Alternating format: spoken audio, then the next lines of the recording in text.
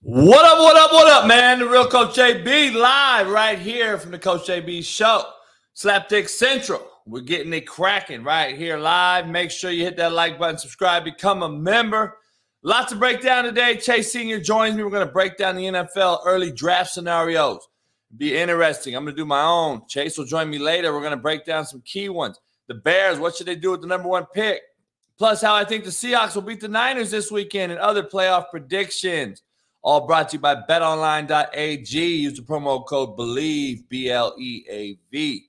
Plus, CanadipCBD.com is a proud sponsor of the show. Use the promo code CoachJB and go get you some dip cans, the cleanest way to dip there is. Also, make sure you head on over to Quinones Builds on IG, QUINOEZ BUILDS. Quinones Builds on IG if you need anything made as far as a bar for your patio, cigar lounge like mine, or just in your house alone, islands, cabinetry, you name it. Quinones Builds on IG. Head on over there and check them out. Tell them that JB sent you. Lots to break down today. Can't wait to get into it. And I appreciate all you fine folks this morning. Hit that like button, subscribe, become a member. Best $1.99 you can buy. And especially, understand, we're headed on over to a whole new set of circumstances. We're going to do a Discord, and it's going to be the Coach JB's Army. We're going to come up with the name here today, and we're going to put it to vote, and we're going to get after it. I'll see you on the other side. Don't go anywhere. Peace.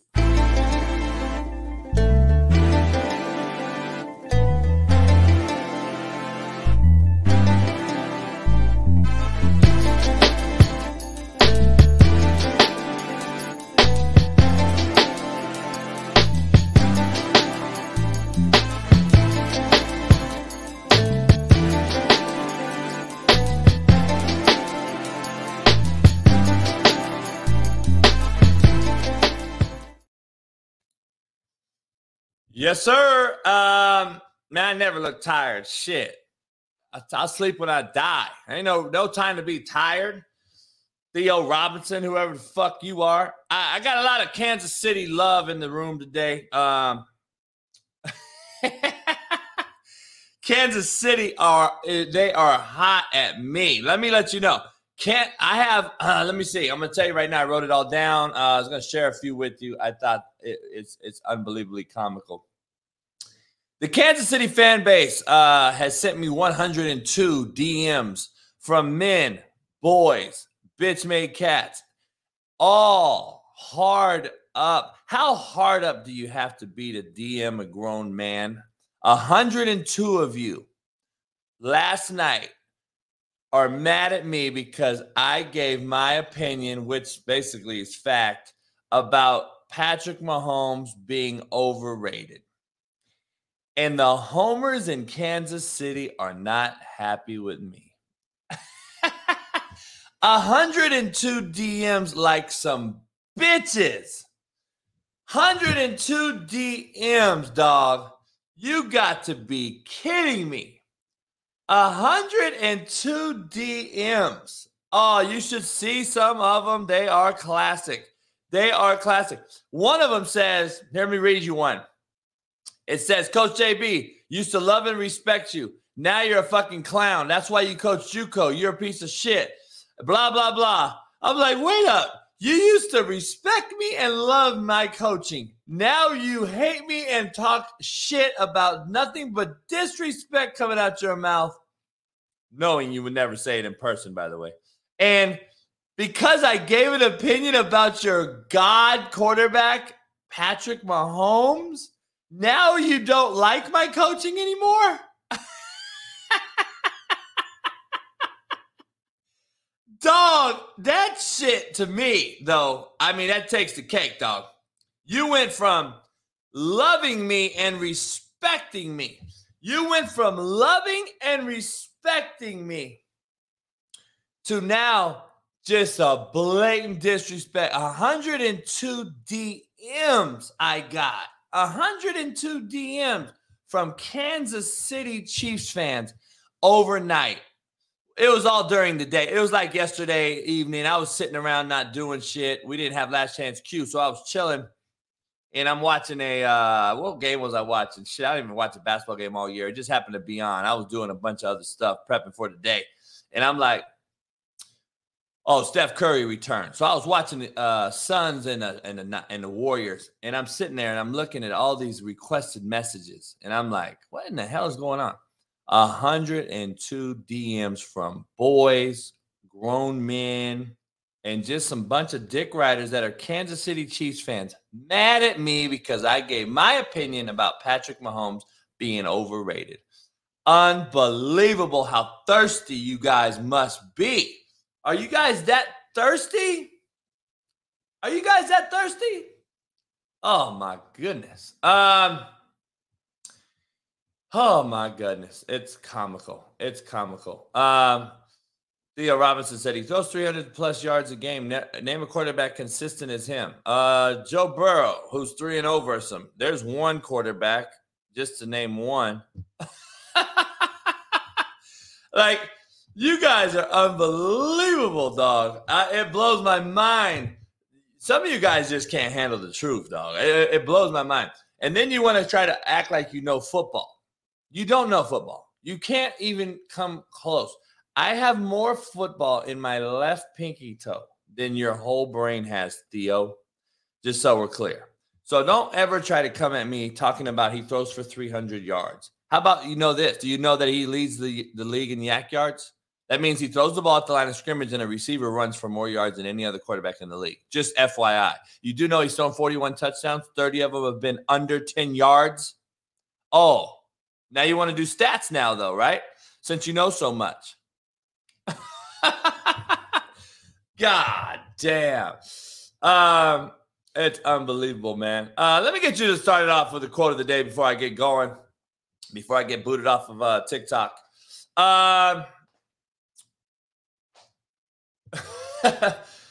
You know what it takes to make a star shine? A shitload of fucking darkness. A lot of darkness is what makes a star shine. You know what it takes to make a star shine? A shitload of fucking darkness. That's my quote of the day. Live by it.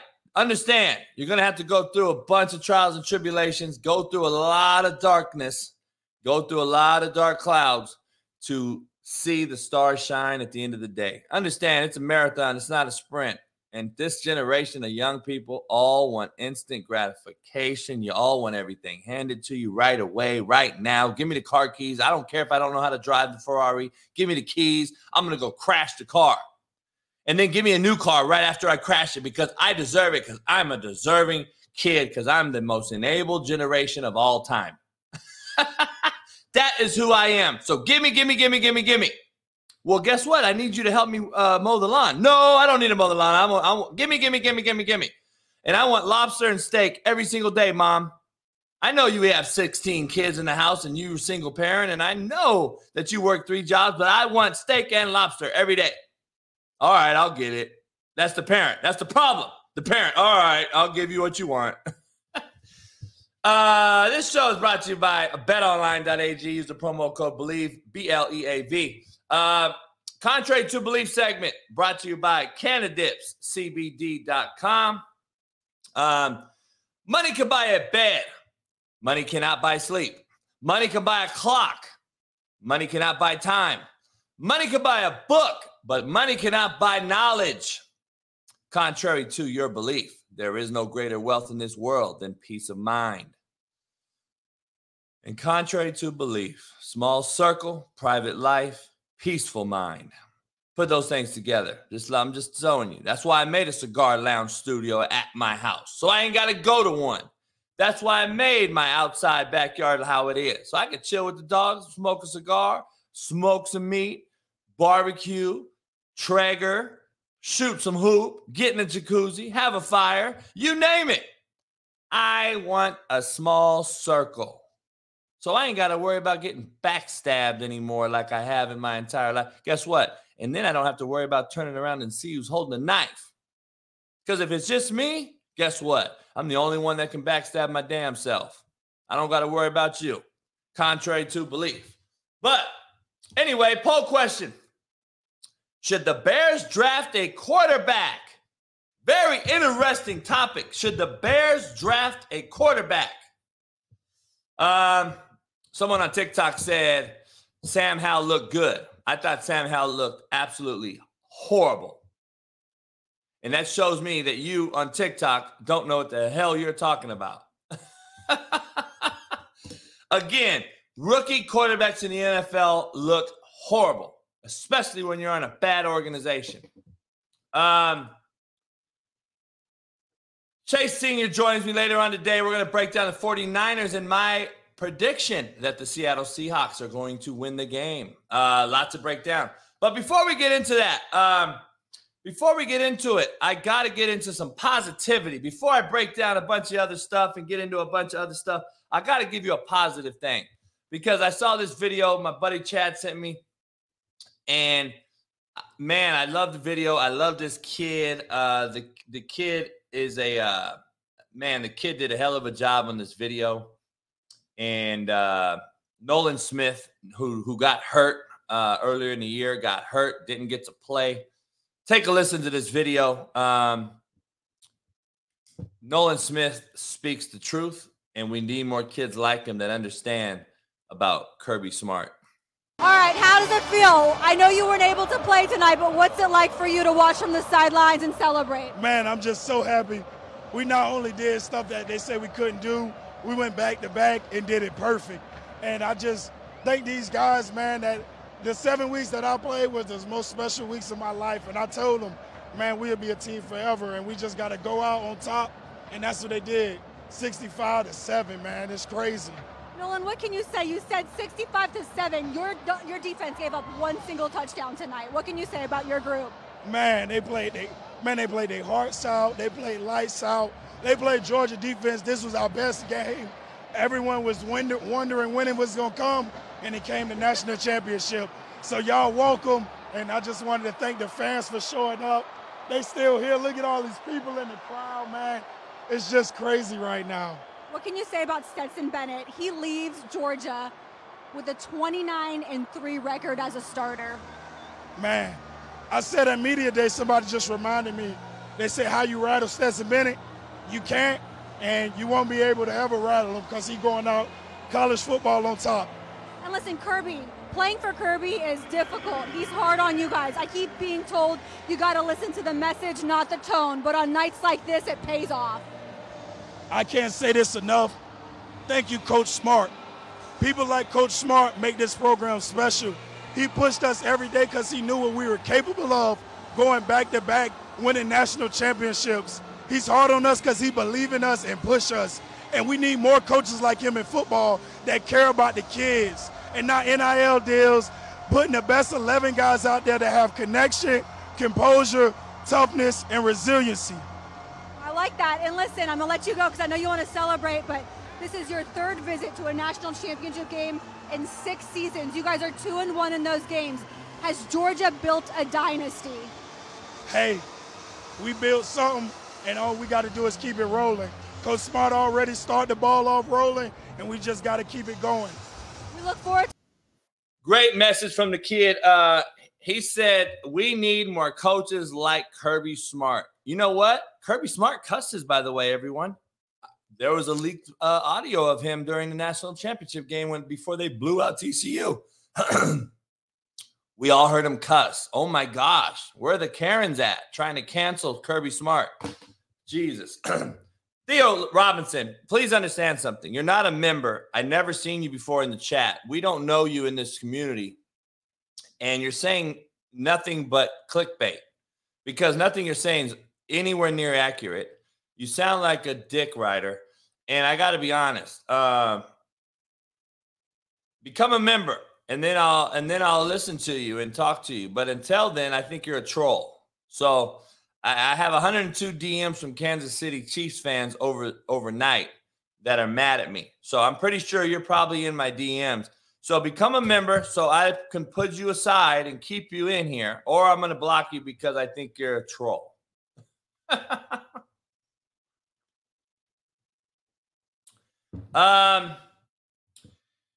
lot going on here. Everybody on TikTok, come on over to on my show. Come on over right here live on YouTube. We do need more kids like that. That is a very interesting one. I know you said that a lot of you guys, I'm looking at the chat. I'm seeing a lot of you guys talk about Justin Fields poll question. Should the Bears draft a quarterback? I'm going to get into that. I'm going to break this thing down in totality today. I'm going to do my own NFL draft like no other. And guess what? I don't need to do a bunch of research and shit. I know what I know. Where does Stetson Bennett rank all time as college football quarterback lore? Where does Stetson Bennett rank all time to you guys? Hector, what up? Where does Stetson Bennett rank all time? 2 natties, back to back. I got to break this down real quick. We're going to get into some Mahomes stuff later because I gotta show that stuff later on. But look at this graphic right here. These quarterbacks were all born in 1997. Look at that. Josh Rosen, he was born in 97, by the way. It seems like Josh Rosen has been through the tour of Vietnam 7 times, and he's the same age as Stetson Bennett. Kyler Murray, 4th year in the NFL, signed a $230 million deal last year. He's 27. Daniel Jones, 4th year in the NFL, preparing for a postseason debut. Lamar Jackson, 5th year in the NFL, has already won a Heisman and an MVP trophy. Sam Darnold, 5th season in the NFL, seeking a resurgence career in Carolina. Justin Herbert, 3rd season in the NFL. Jalen Hurts, 3rd season. Mac Jones, 2nd season. Tua, 3rd season. Trevor Lawrence, 2nd season. And Justin Fields, 2nd season, who transferred from Georgia, by the way, opening up the door for Stetson Bennett. All quarterbacks were born in 1997. Just have a look at that graphic. Exactly, Alan. I coached against Sam Darnold at Cabrillo when I was at Long Beach. Sam Darnold was at San Clemente High School. He actually beat us on a 60-yard run with 30 seconds left. We had him beat. Cabrillo would have been the biggest victory in school history. We had them beat. TJ's probably in here. He was on that team. He ran a power read, got him down to like the 10 with like 30 seconds left, man. We had him backed up too. It was crazy. Sam Darnold was there. But man, look at these quarterbacks that were born in 97 on the left-hand side. I mean, Stetson Bennett, dog, is 25 years old. He's going to be 26. He gives me the Chris Winkie vibes of a guy who played at least Chris won a Heisman, but he had a lot of success in college, went to the NFL and didn't do much. So interesting to say the least. I want to show that, but I think Stetson Bennett ranks you have to put Stetson Bennett in the top 5. You have to put Stetson Bennett all in the top 5. You got to, because he won back-to-back natties, 2 natties. He's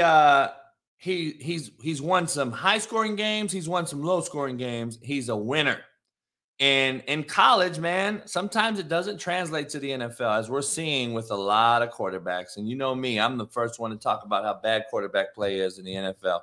And it's coming from college. We're not coaching them up. And I think we're doing too many things tempo-wise, no huddle. We're not teaching protection. We're not teaching coverage. We're not teaching the football prerequisite for NFL. We're not teaching that.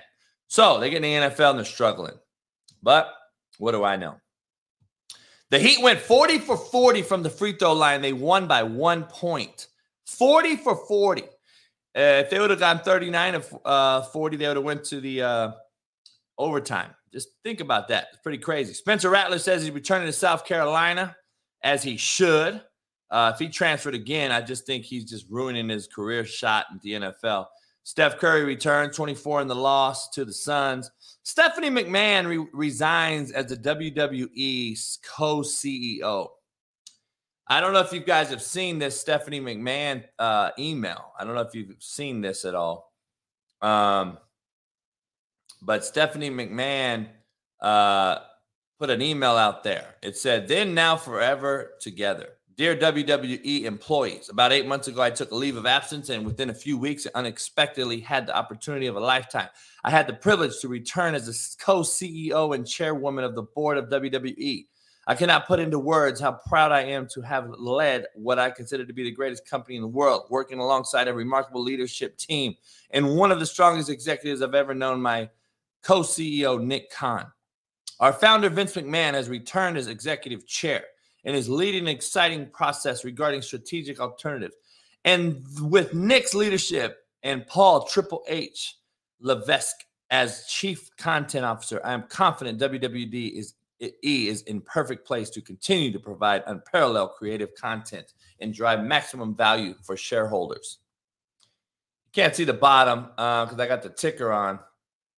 WWE is in such a strong position that I have decided to return to my leave and take it one step further with my official resignation.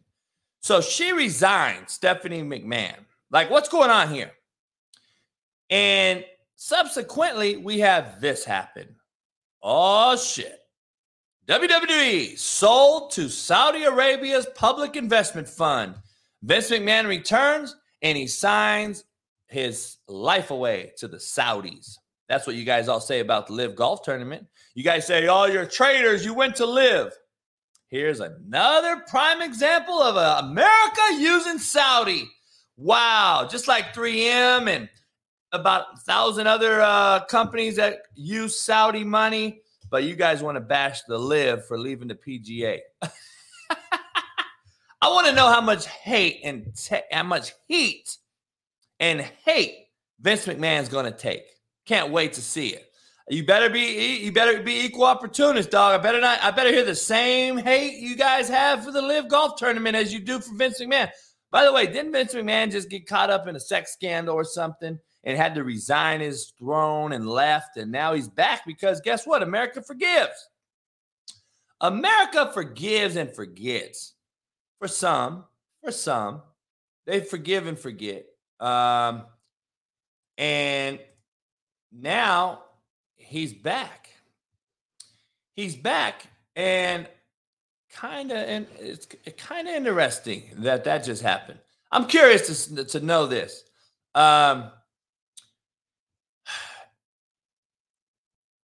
Is Vince McMahon and Dana White kicking it?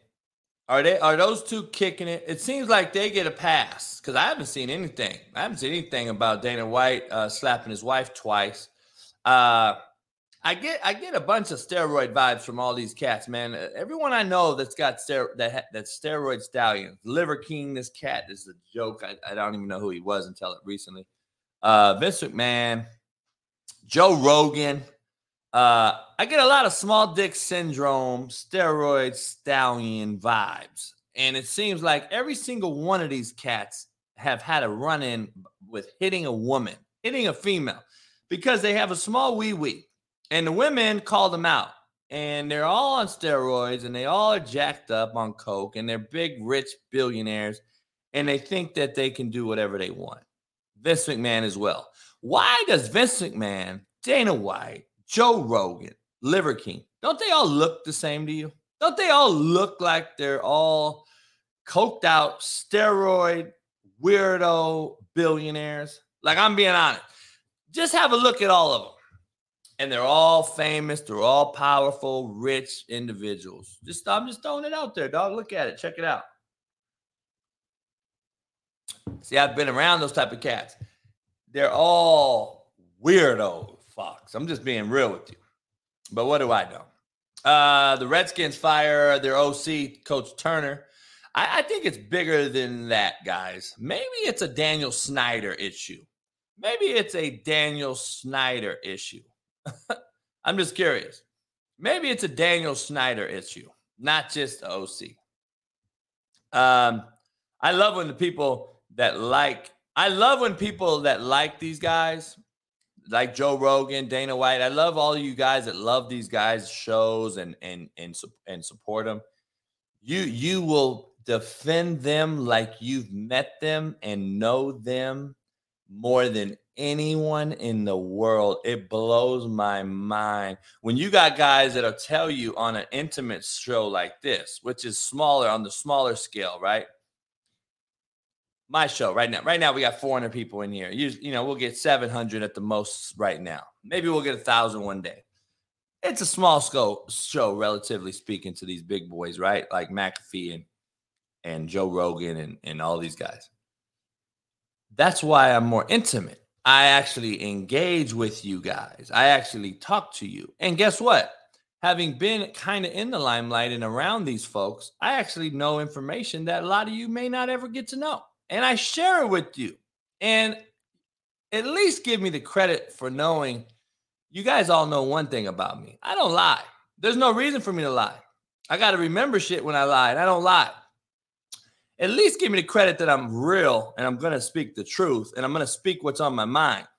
And at least give me the credit that I'm going to tell you what I do know if I do know something, unless it's something close to someone I know and I can't share the information in a coaching change or something pertinent like that.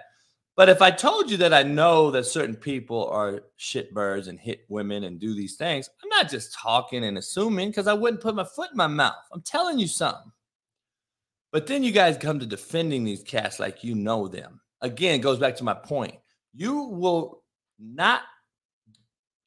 back up or support your best friends, but you'll support and buy Jordans and support Joe Rogan, Dana White, and all these cats that you'll never meet in your life, dog. All you can do is ride their nutsack. You'll never meet them. You're never going to kick it with them.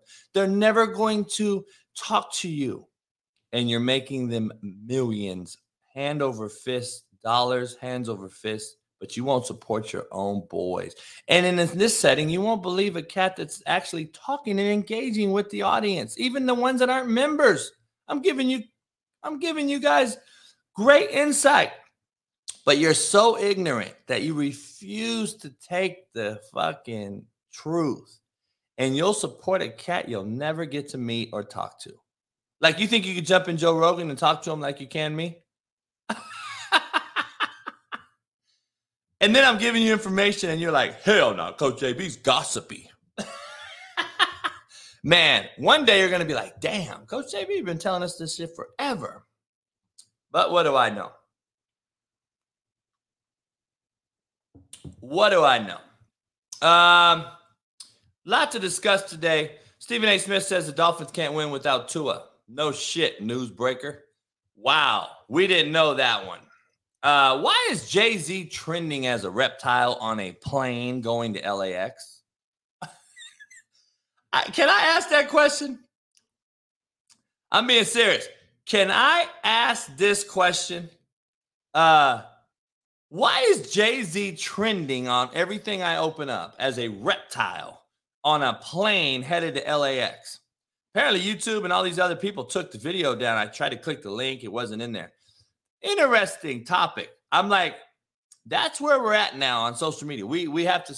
So Jay-Z turned into a reptile apparently on a United Airline flight. I guess and I looked into it and I was like, man, this is 2017. Well, why is Jay-Z flying commercial? That's the first thing that alarmed me. Why is Jay-Z flying commercial? Maybe it wasn't Jay-Z, you slaps.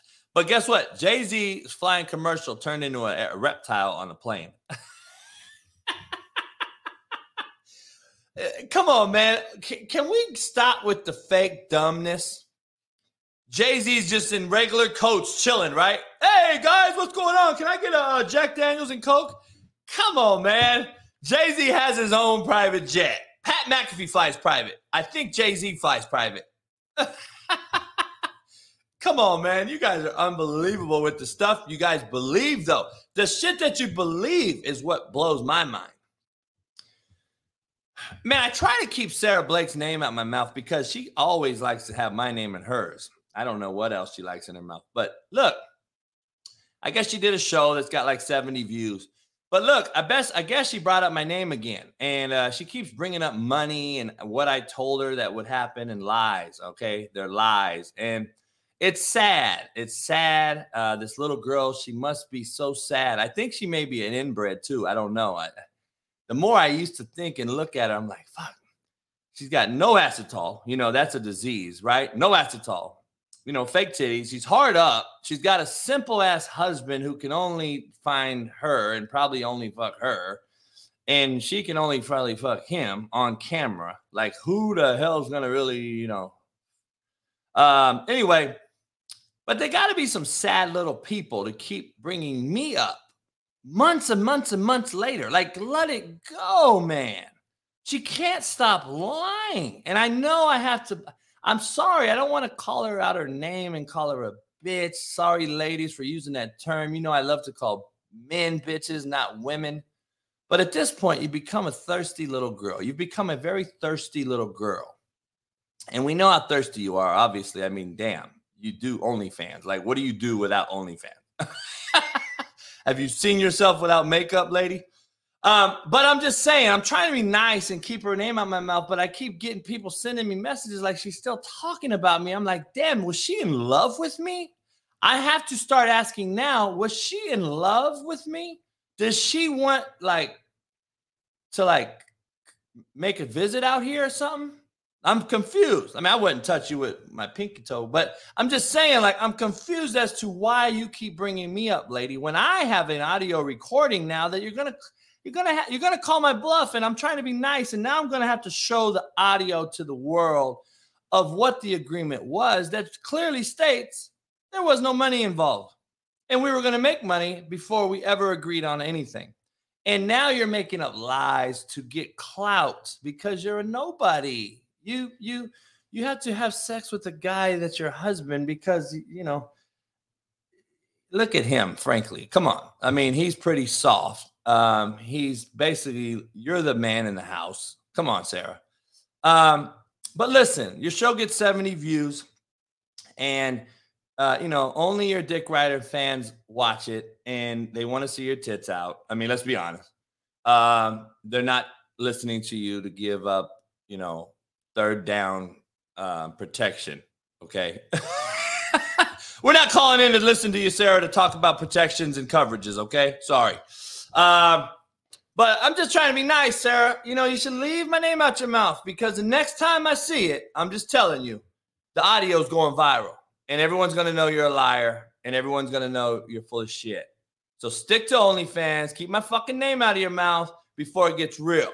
Just throwing it out there. Trying to be nice. Trying to be a nice guy. Having said that, now that I've addressed this whole thing,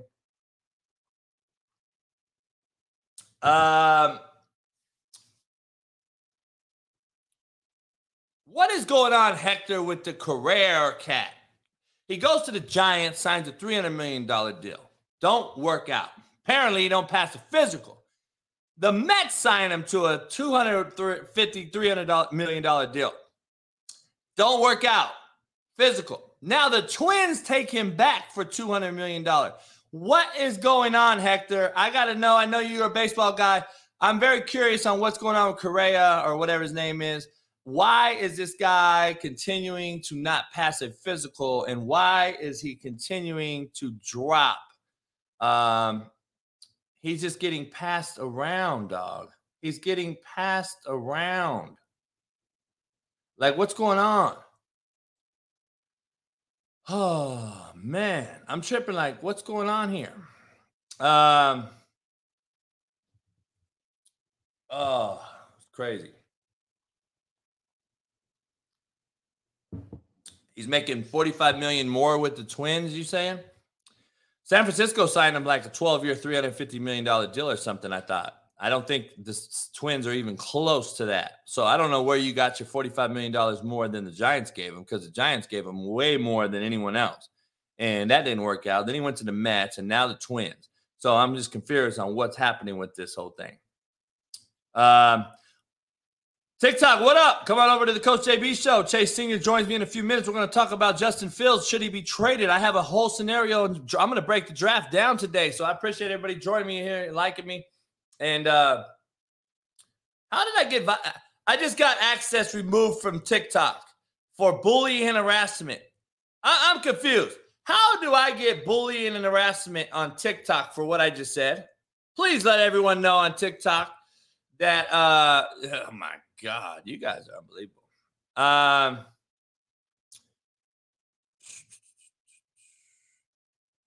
This is crazy.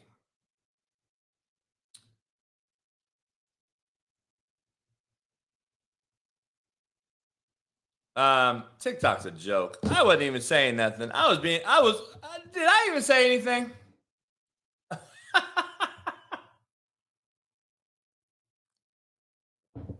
If you can't curse on there, but you can show titties, then there's a problem. There's a problem, okay? The Bears say they must be blown away to take a quarterback at number 1. That's what the GM said. We're going to get into that in depth here shortly. Jerry Jones says he has full confidence in McCarthy and the staff moving forward. Well, no shit. He has to say that because Sean Payton is on everyone's radar. He has to say this. He has to say this, correct? The Colts admit to failures and focus on quarterback stability. We're going to break that down. KD is out for a month. The Brooklyn Nets seem like they're going to fall down, and the Nets only go as far as he goes, so we already know where that is. Man, I really didn't say nothing on TikTok. That's crazy to me.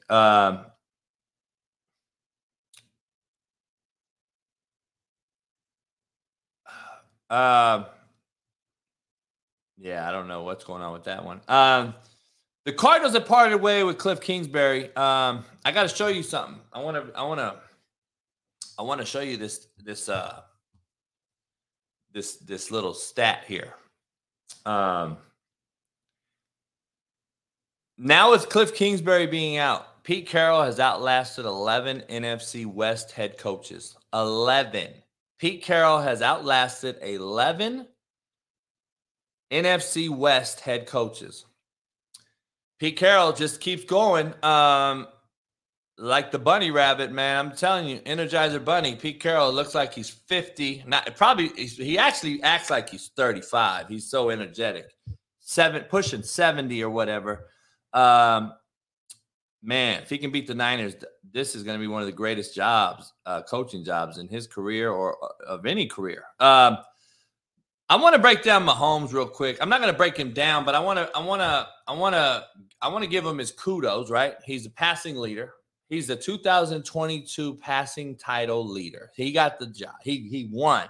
He got the title. Can anyone tell me how many of these he's won before in his career? Oh, I'll tell you. This is his first one. So I just want to be clear, okay? Because I want to make sure I'm addressing all the GOAT talk in the room. This is his first one, okay? This is his first title of his career. So let's pump our brakes on this whole fucking GOAT thing. Here he goes. Come on, Steve Mack. You already know the rug pull's coming. So here's Patrick Mahomes, 2022 passing title. All right, good. Yay! Clap it up. Does anyone know how many times he's been in the Super Bowl? Oh, twice. Okay, he's been in the Super Bowl twice. Great roster. Andy Reid's great coach. He's been in the Super Bowl twice. So I want to even show you something further. Here's the stats. He leads the league right there. Justin Herbert second. Tom Brady's third at 46 years old. Kirk Cousins is fourth. Burrow fifth. Goff sixth. Allen seventh. Geno Smith, Trevor Lawrence, and Jalen Hurts round out the top 10 passing leaders. Okay. I'm gonna say this though. Patrick Mahomes has passed for 2 touchdowns in 2 Super Bowls. Can we be clear? 2 touchdowns in 2 Super Bowls with 4 interceptions. No one's talking about Patrick Mahomes, who's thrown 12 picks this year, by the way. 41 touchdowns, 30 of them being under 10 yards. Okay. Under 10 yards, by the way. I'm not saying Patrick Mahomes is garbage. Like, I love when people put words in my mouth. I haven't said he's garbage. I said he's a freak. I said he could throw the ball from all these different platforms. He has these different delivery options. I said he's gimmicky. And I said he is in an offense that allows him to be gimmicky. And I said that he's overrated. How is that unfair to call him overrated? Coach, he throws for 5,000 yards a year. Coach, he throws for 300 yards a game. Well, he also leads the league in yak yards with 2,801. He's actually below Geno Smith in actual yards into the teeth of the defense. He's behind Geno Smith and 20 other quarterbacks, by the way, as far as throwing the football into the teeth of the defense from the line of scrimmage. He actually leads the league in yak. That means he gets the ball laterally to somebody, and that guy gets him big chunk yards. He leads the league in that, which makes total sense when you have 41 touchdowns and 30 of them being under 10 yards, doesn't it? But then I get all the dick riders who DM me like some broads, and they say, oh, so now it's his fault that he throws touchdowns in the red zone? He had to get him to the red zone? Not really. Kelsey got him to the red zone, and Tyreek Hill got him to the red zone for years, and the offensive line and the team got him in those scenarios. And let's not mention the defense and special teams that have put the Chiefs plus 50 more than any other team on the field in the NFL this year. They change the possession. The Chiefs lead the league plus 50-yard line, meaning for all you football knowers out there, that means Patrick Mahomes gets the football at the 50 going in more than anyone else at the change of possession. So you can argue that, okay, well, coach, he don't have the opportunity to go 99 yards. He gets the ball at the 50. That's why he's only thrown 41 touchdowns and 30 of them have been under 10 yards. Well, that's a you problem. That's not my problem. I'm giving you the facts. You're giving me fucking hypotheticals. The bottom line is he's thrown 2 touchdowns and 2 Super Bowls. You guys are calling him the GOAT. He's lost 1 Super Bowl and won 1. So he's already in lore. He's won a Super Bowl, dog. He's already going to be one of the 1%ers in the world. Eli Manning's won 2, by the way, but we're not going to get into that. So he's got 1 Super Bowl and he's lost 1. Can we just wait till Patrick Mahomes gets 5 more years under his belt before you start talking about how great he is? We know he's great. He's a talent. We get it. But I think I'm in my proper rights to say I think he's overrated.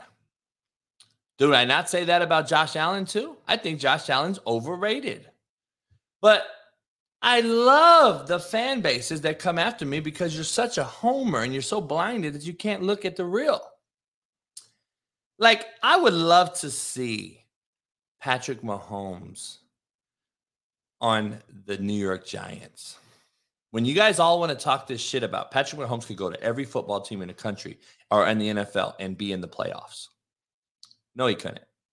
Can he go to the Texans and get in the playoffs? No, he couldn't. He could not go to the Texans and go to the playoffs. I'm sorry. Sorry, people. Could he go to Carolina and get in the playoffs? Probably not. Maybe in that shitty division. Maybe. I don't know. I can bring up a lot of teams that he couldn't go to the playoffs in. Okay? Stop with the bullshit. I love seeing that with DMs. Patrick Mahomes could go to any team in the NFL and take him to the playoffs. No, he cannot. I would love for him to go to Houston. I want to see the wide receiver play in Houston help him out. But you guys all want to anoint this cat as the greatest thing since sliced bread. And it's all the Kansas City fan base. And it's all Buffalo when it comes to Allen. And it doesn't matter. Wherever the fan base comes out of, you're going to protect your home team. I get it. I like it. I'm glad you're homers. But I'm not. That's not me. That just shows me how fake you fucks are. That means it just shows me that you can't fathom truth and reality. Now, you guys have some real fan base people that say, you know what, coach, you're actually right. I like Mahomes. I think he's great, but he's got to prove more to me. That's a fair answer. But to call him the best thing ever, by the way, he's never catching Tom Brady in Super Bowls. So that's how I think we judge these guys. But what do I know? And you guys are already saying in my 102 DMs, I got cats in there telling me that he's better. He's already the best quarterback of all time. Dog, you guys are so fucking delusional. It's unbelievable. So, when I tried to read a bunch of them and respond to a lot of them. You know me, I love responding to these dick writers and blocking them. But at the same time, it's like after like DM 50, I'm like, fuck, if it ain't a female trying to fucking give me some head, I'm out. Block, block, block, block, block, block, delete, delete, delete, delete. So I had to get out of there.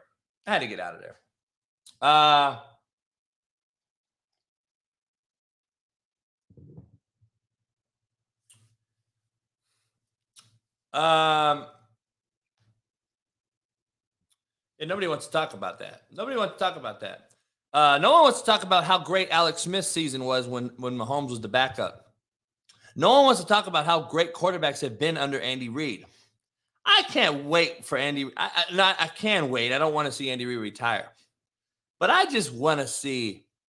I can't wait for when Mahomes doesn't play for Andy Reid, because he's not going to play for Andy Reid his whole life. And when he starts to struggle mildly, when he doesn't have the same talent, and when he doesn't have the same play calling innovation that allows his style to excel, I can't wait for the Dick Riders to go quiet. It's going to be crickets, dog. I'm going to hear crickets. It's going to be crickets. I'm going to hear crickets. I'm trying to find crickets. Do I have crickets? Nope. I don't have crickets on my board no more. It's going to be crickets. It's going to be silent. Silent night. It's going to be so quiet. And I'm just going to sit back and wait, dog. Because, see, I don't talk about guys' integrity or character unless they're shitbirds, right? But if they're not shitbirds, I don't believe Mahomes is a shitbird. I think he's a good kid. I like his commercials. I think he's a good dude. I have never talked bad about Mahomes. But when you say you think he's overrated, dog, you have absolutely attacked the heart and soul of the Kansas City fan base. Holy fuck. It is unbelievable how butthurt they got. 102 DMs, and I'm sure I got more right now. It's unfucking believable that they get that mad off of an opinion.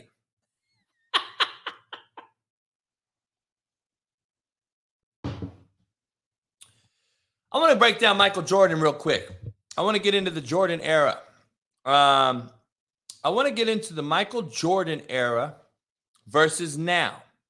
And it's not just basketball I'm talking about. I'm talking about some nuts and guts. All right. I want you to look at this. Michael Jordan played all 82 regular season games 9 times.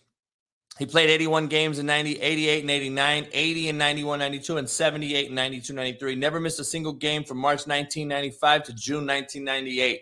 179 playoff games, all 82 games at the age of 39 and 40 years old. Most durable superstar since Wilt Chamberlain. In perspective, Kobe did it 4 times. Kareem did it 5. Olajuwon did it 4. Obviously, we're looking at the generation. Larry did it 3. Duncan did it 3. Magic never did it. Malone never did it. Shaq never did it. And LeBron's done it once. We know Kawhi, James Harden, and fucking KD ain't on this list. We know Klay Thompson, Steph Curry, and all these guys ain't on that list. But durability and actually availability is so underrated. You guys want to go off the you want to grade these, you want to judge these cats off of the softest generation of all time, the softest the sport's ever been. The softest professional sports leagues we've ever seen are the NFL, basketball. It's never going to be like it was. Michael Jordan never missed a game in an era where you can clothesline a dude, spin his ass, land on his neck, and all you can do is shoot free throws. And by the way, there may not have been an ejection in the game either. All there was fucking free throws. And now you're saying that these guys are the best ever? And they can't even play a fucking season? Mediocrity is your new excellence, dog. Let's just keep it 100. Mediocrity is your new excellence. And that just is what it is. That is what it is. And it's crazy to me. Like, nobody's after Akeem will ever do it again. You'll never do it again. These cats won't play. Load management and all this bullshit. This dude played in the era where you could get clothesline and shoot free throws, and that was it. There was no fucking look at the fucking replay and all this old shit. Man, you guys are, it blows my mind. And then back in the day, there was no flopping. There was no crying to the fucking side. I can't watch an NBA game, dog, on the bitching that goes on and how they go. Watching Draymond Green bitch at the refs, dog, I want to fucking bitch slap that sorry motherfucker. So is Draymond Green not one of the most overrated fucking NBA players of all time? He cannot play great defense like everyone thinks. The motherfucker's not a great defender. I've seen the motherfucker get lit the fuck up by many what we call average NBA stars. He's not getting lit up by Kobe and fucking Jordan no more. He's getting lit up by Booker and fucking Mitchell and fucking these type of guys. He's not, I'm tired of hearing that he's just this greatest defender. Motherfucker, please. Charles Barkley would have shit on you every single night. Who are you going to guard back in the day? Hakeem? Barkley? Pippen? Who the fuck were you going to guard? I'm curious, as the greatest defender. You couldn't hold Dennis Rodman's fucking left ball in your right jaw, motherfucker. And you think you're the greatest defender of all time? You are a fucking joke. The fucking audacity of the new generation blows my mind. And then you young generation who never got to see the old generation play are going to sit there and tell us that we're the old grandpa on the front lawn yelling. No, it's actually someone that's seen all three generations. I've been in all of them. I saw Larry Bird. I saw Dr. J. I saw Kareem. I saw Jordan. I saw Kobe. I'm seeing your generation. Wouldn't you take that into consideration that, damn, Coach JB saw all those generations. I've only seen one. I've only got to see this one because I'm 23 years old and don't know shit. I don't even know how to change a fucking diaper yet, let alone change a fucking brake pad or change the oil in my car. But I know all things. That is what's wrong with you fucking bitch-ass cats. That is the problem. You motherfuckers think you know so fucking much. And eventually you're going to get hit in the fucking mouth because social media won't be there to protect you one day. One day, just mark my words, social media won't be there to protect you, sorry asses. I got to break this down. Max Duggan, whatever you want to call him, he's starting to lose me. I'm starting to lose the tough skin, nuts and guts that I once had for him. I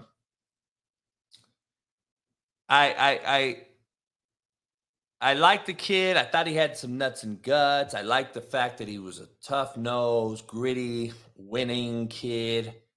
I do agree with someone I watched last night, though.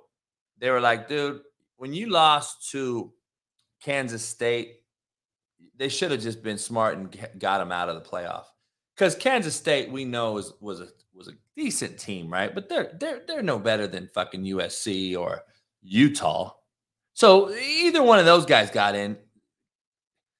TCU shouldn't have got in. I'm going to be honest. You know, the K-State loss is the one that keeps – if they beat K-State, of course they should have been in. And if they got blown out, they got blown out. But the K-State loss to me, dog, it gives me a sour taste.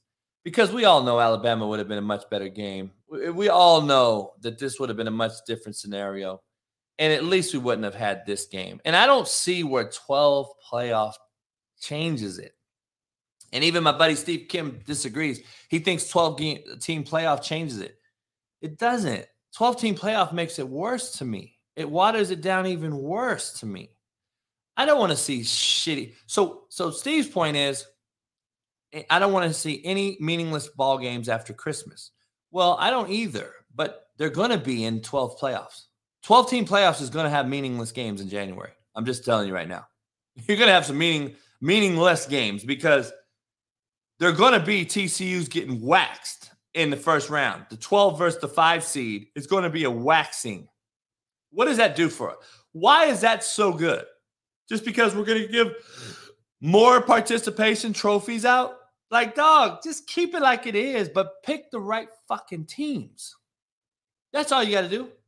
12 teams I'm not a proponent of. Sorry. I'm not a proponent of. And you might as well put just 6 SEC teams get in right off the gate, and then you go pick 6 other teams. That's what it should be. Fuck. I mean, it is what it is.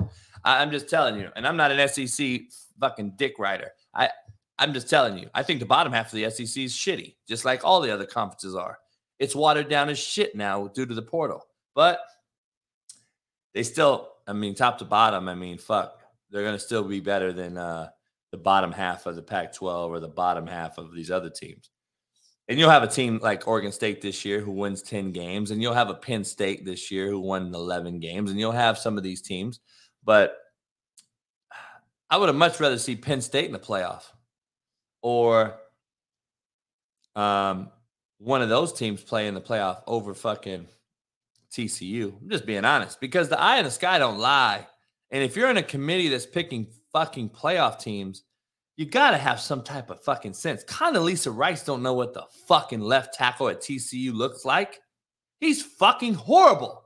When the right tackle had to be moved to the left side against Georgia, he was so fucking exposed. But guess what happens when you're at Alabama or a Georgia or an Ohio State? When you have to move the right tackle to the left tackle, he's still pretty fucking good. TCU's depth lacks when it comes to playing the big boys. And and I know Condoleezza Rice is no longer on the committee, but what I mean, you get my drift. These type of fucking morons who are on the committee don't have a clue on how to judge personnel and what a team really should be like in a playoff. TCU did not match up with any of those teams. They beat a Michigan team who did not want to be there. We know Ohio State, we could be talking Ohio State as the national champs right now, because if Marvin Harrison Jr. don't get hurt, they beat Georgia, by the way. They beat the team who just beat a team by 60.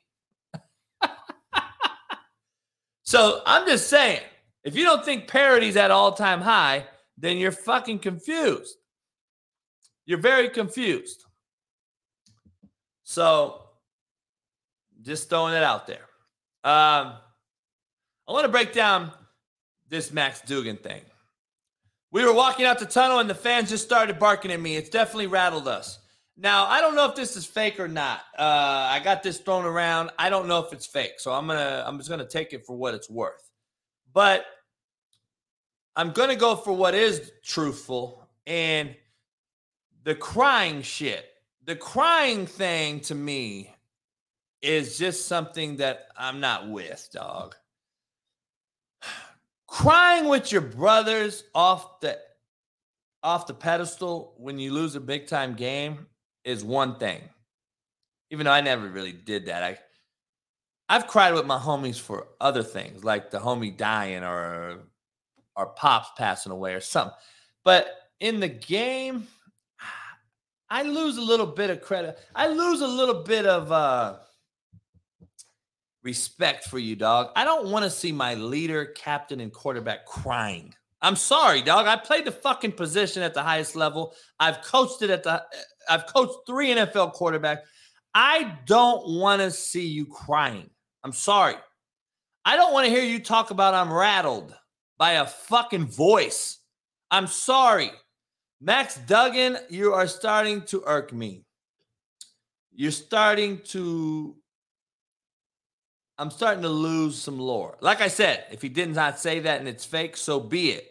But I'm still talking facts and truth about him crying. And that's my point. I'm tired of seeing you cry on the podium. I don't want to see it. That doesn't give me great confidence in you going to the NFL and winning a Super Bowl. Like, I'm being honest.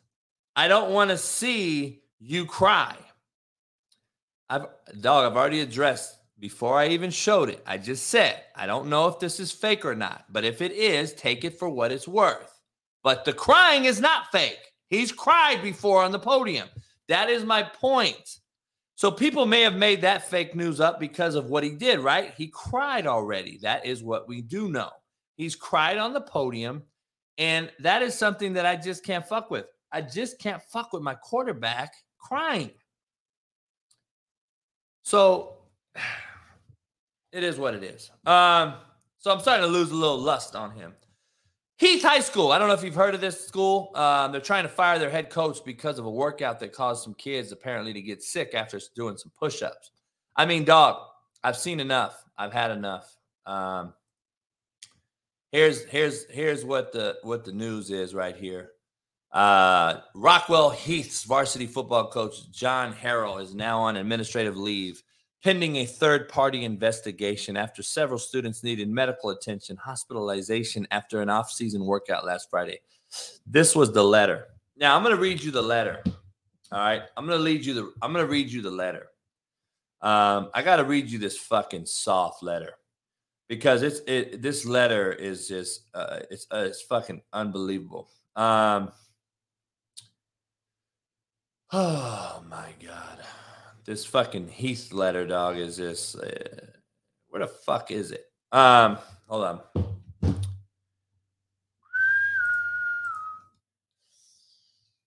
Let's see.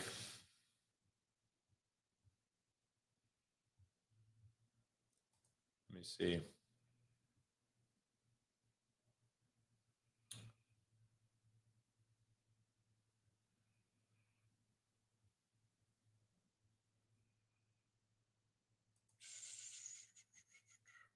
All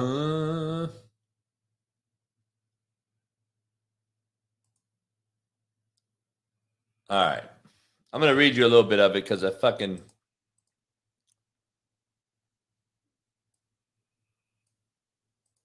can't get you the letter because it's too hard to read. But anyway, basically it said that these kids went into muscle failure. They went into muscle failure, and the coach was supposed to be, he's been put on administrative leave. And I had a couple buddies of mine hit me up that are from this area and say that this area is so soft. The kids are the most enabled kids they've ever been around. And it's unfortunate. I put out a tweet yesterday they put out a tweet yesterday. I put out a tweet. I'm like, dude, I feel for all you coaches out there who are coaching and have to deal with this shit. Because I'm just telling you, how do you coach? How do you coach? How do you coach these kids? I'm just very curious. How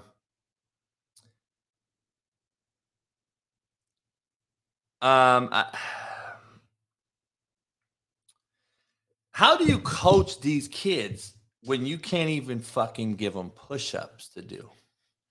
And then you have parents like, dog, I'm so over this shit. And there's no way I can go back to coaching right now, especially not high school. I don't think I can even coach JUCO.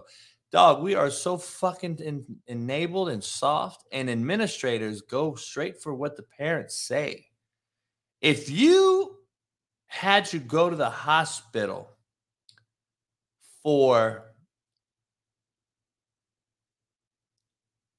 doing push-ups, then God forbid you ever had to fucking do a 3 a day with me in 100-degree heat in fucking August, dog.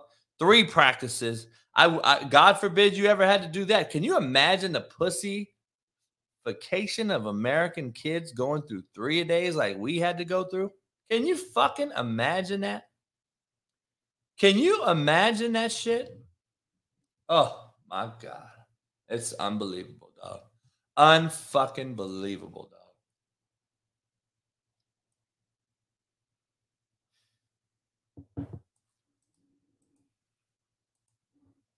Unbelievable.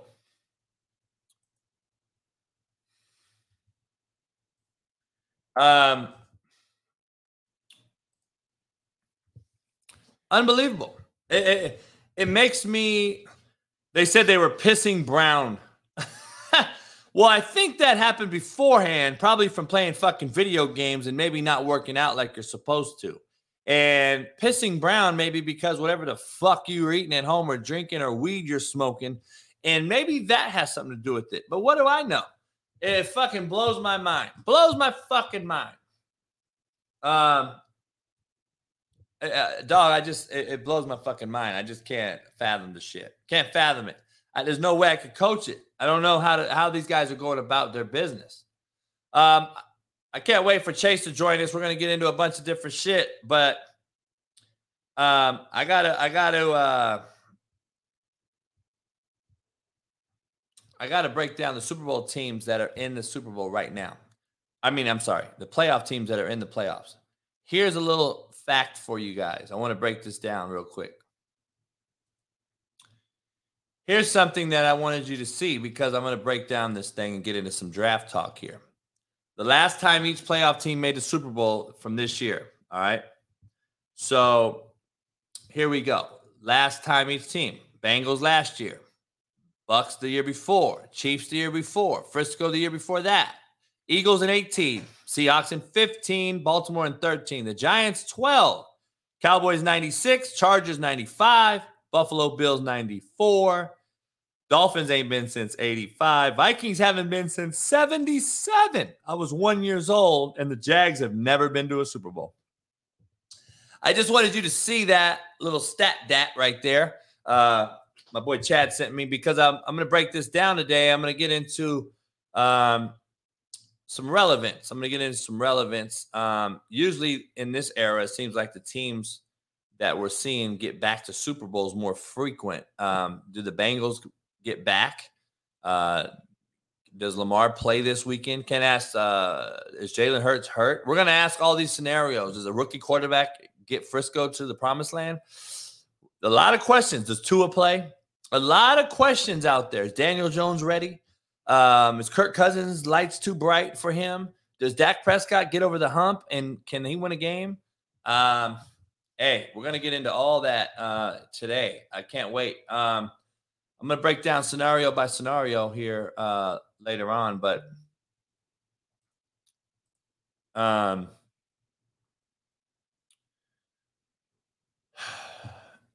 trying to look at the chat here now.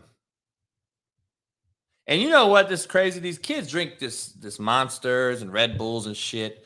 And no one wants to talk about that shit either. Or the 5-hour energies and all this shit that I see kids popping like crazy. No one wants to talk about that shit. Because, see, that shit did not exist back in the day when we were around. What did exist was steroids, right? And they were straight up either pill form or shoot that shit up. Back in the late 80s, early 90s when I was playing, mid 90s when I was starting to see it when I was playing on certain teams in college or whatever. Now you started then the creatine started, and then you had to start making this powder, and then you had the pre-workout shit, and then you had all this shit, and then you started tearing hamstrings off the fucking bone because you were so dehydrated. And then they found out, oh shit, if you eat this creatine shit, you better drink fucking 3 times the amount of water. Or you're going to cramp up so tight you pull the fucking bone off or your muscle off the bone, which was happening a lot. And then you had ephedra break into town. Then it was an energy, right? It was this fucking, man, it was straight cocaine, dog. I remember that first time I ever got some ephedra. It was a fat cutter. And it was supposed to, not allow you to eat. And then it allowed you to work out. It gave you all this energy. I got my first one, and that was the last thing I ever took in my entire life. And ephedra was legal. You could get it over the counter back in the day. So I popped one, man, at 5 a.m. weights. I was in college. I get on the bench. Boom. I got 225 on, and I'm going to hit it 10 times, warm up or whatever. And, man, I started to shake like a fucking whore in church. And I'm sitting there, woo, my shit was shaking. And I was like, holy shit, what in the fuck did you give me? My heart was beating out my chest. And I was like, man, fuck this. I'm not ever taking no fucking ephedra again. I don't care if it cuts body weight and fat and suppresses my appetite. I don't give a fuck. I'm not taking that shit ever again. That was the last time I ever took that shit. And that was a big thing back in the day. That shit was like crack. I mean, that shit had me fucking weak. I was like, God damn. Talking about Dak Prescott, though, I'm going to get into this, break this down a little bit. Jason Garrett made a point that the Cowboys defense is the worst on real grass, is worse on real grass than they are on turf. So on grass this year against Philly, at Green Bay, at Jacksonville, at Tennessee, at Washington, They were the 20th best defense. On turf, they were the second best defense. So I want you to understand this. I want you to realize they were the second best defense on turf and the 20th on grass. Guess where Monday night's game is, fellas? It's on Bermuda grass in Tampa Bay. So I'm just giving you bettors out there a little bit more knowledge. A little bit more knowledge. They play on grass, on Bermuda, and the Cowboys don't do well on Bermuda. So another factor to take in. Joe Accord, what up? What up? Taking it into effect, another, factor in this Cowboy and Dak Prescott, what he has to overcome. He's got to be able to overcome something. I got to break this down. We're going to get into Seattle. We're going to get into Seattle here later on because I picked them to beat the Niners live on this show yesterday, and I'm sticking to it, by the way. I'm sticking to it. Seattle at San Francisco since 1976. I want to break this down. 30-19. Seahawks average 24 points a game. 49ers average 19 points a game. And I want you to understand, since 1976, the Seahawks own the San Francisco 49ers. I got this message on YouTube. Coach, you do realize they got swept this year. You do realize it's fucking hard to beat a team 3 times in a year, right? You do realize Pete Carroll's fucking 12-4 versus Shanahan, right? You do realize that Seattle's 30-19 versus the Niners since 1976, right? So I'm just telling you, some teams don't play well versus others. The 49ers own the Rams. Guess who won last year in the playoffs? The Rams. The Rams beat the Niners after the Niners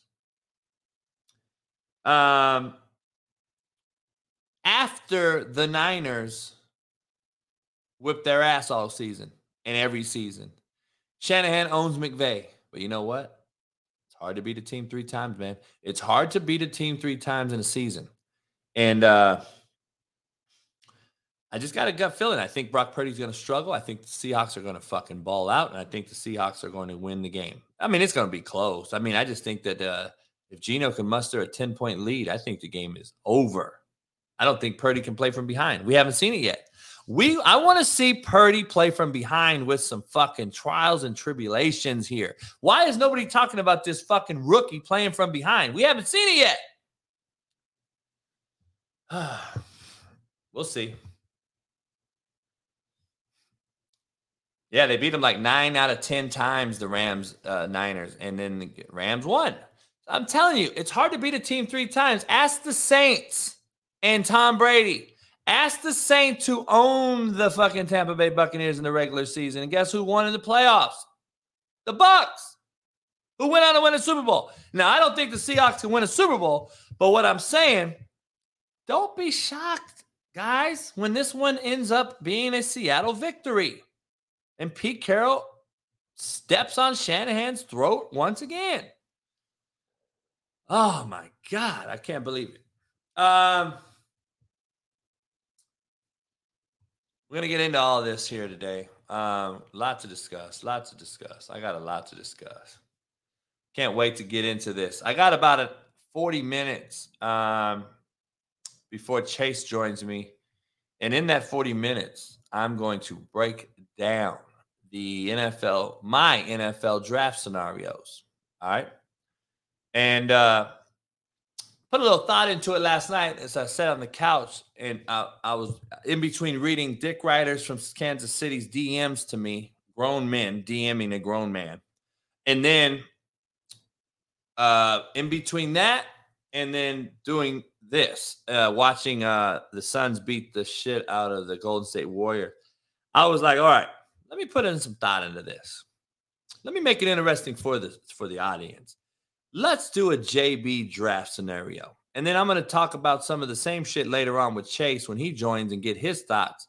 But I want to get into, it's going to take some time here. So it's going to take up the time. And I'm going to get into all first 18 picks. I won't get into 18 today, but I'm going to try to get through 11 today. All right. I'm going to try to get through 11 picks today. All right. So 11 picks today. I'm going to get through. Okay. That takes me through the Titans. Okay. Because the Texans got 2 picks. 13's the Jets, 14's the Patriots, 15's Green Bay, 16's Washington, 17's the Steelers, and 18's the Lions. I'm going to get into 12, 13, 14, 15, 16, 17, 18 tomorrow and Friday, all right? So today, though, I'm going to do my own 11, and then I'll do 12 through 18 tomorrow and Friday. So I think I got a little bit of I'm on to something here. I'm going to do some draft shit because me and Sean Salisbury and I are going to break some of this down tonight on Last Chance Q. We will be doing it tonight. Apologize. We're trying to figure out the best schedule for ourselves that works, and we're having a hard time. We're so busy, man. It's so hard to do 2 shows. So we're trying to get Last Chance Q in when we can. So what we figured, we're going to start doing at least 2 times a week, Tuesday, Thursdays, and we're going to do live watch parties during the NFL playoffs. So we're going to do that to start with. And we're in the mix of trying to get a few different companies to actually produce the show, and that is why we're kind of taking it slow on the Last Chance Q thing. But we're gonna keep with it. We're gonna give you some real shit and break down some NFL film when we can. But just bear with us because we're gonna blow this Patreon thing up and this Discord. So make sure you guys don't be alarmed when you get that Discord invite. All right, so. Let's start with number 1. All right, the Chicago Bears. Here we go. I want to break down the Chicago Bears. The Discord will be announced, and we'll be sponsoring. We'll be putting that Discord out, and we'll be getting that going here shortly. So, Derek, you know anything about the Discord? Where we're starting it? My boy Steve Mack was the first one. He wanted to do the Discord when he was helping me out. Shout out to Steve. So I didn't know anything about it. Until Steve kind of hit me to it. So now we're gonna try it at least. I haven't got into it, but as long as I don't gotta fuck with it, I don't care if somebody does it. But you know, it is what it is. I don't know if you guys, before I start with this draft, have heard about the Air Force kid, 21-year-old kid collapsing and dying yesterday. These youngsters are dropping like flies. I don't know why no one's talking about it. I don't know why anyone's, I don't know if you've heard about the Air Force kid just straight up collapsing and dying. 21 years old, last name Brown, by the way. The Old Dominion basketball player, I don't know if you saw this kid, days after the DeMar Hamlin cardiac arrest, this kid for Old Dominion collapsed on the court, and it's not getting a lot of traction either. I don't know if these are 21, 22, 23, 24-year-old kids collapsing these are the greatest athletes we so-called that we have. The greatest athletes we so-called have in the world are collapsing at an all-time rate. The Old Dominion basketball player fell out during the game. This 21-year-old kid died yesterday. Now, listen, I want to be clear here. This ain't the fucking first time that guys have died playing or practicing, okay? I mean, fuck, a kid died at Garden City Junior College while I was coaching at Indy, by the way. That's a whole nother ball game. I know the kid and his parents well.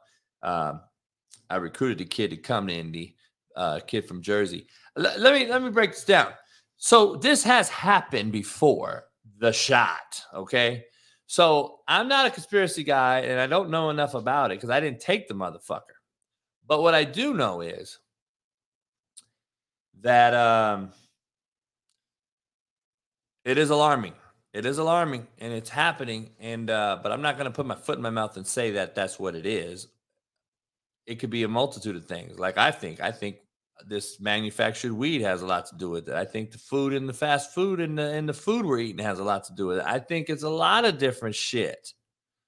We don't know what the fuck's being put in our food in this manufactured weed.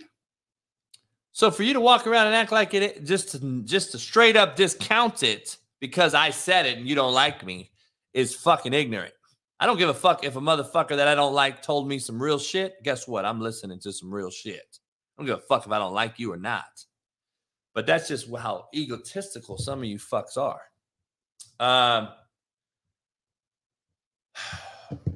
Yeah.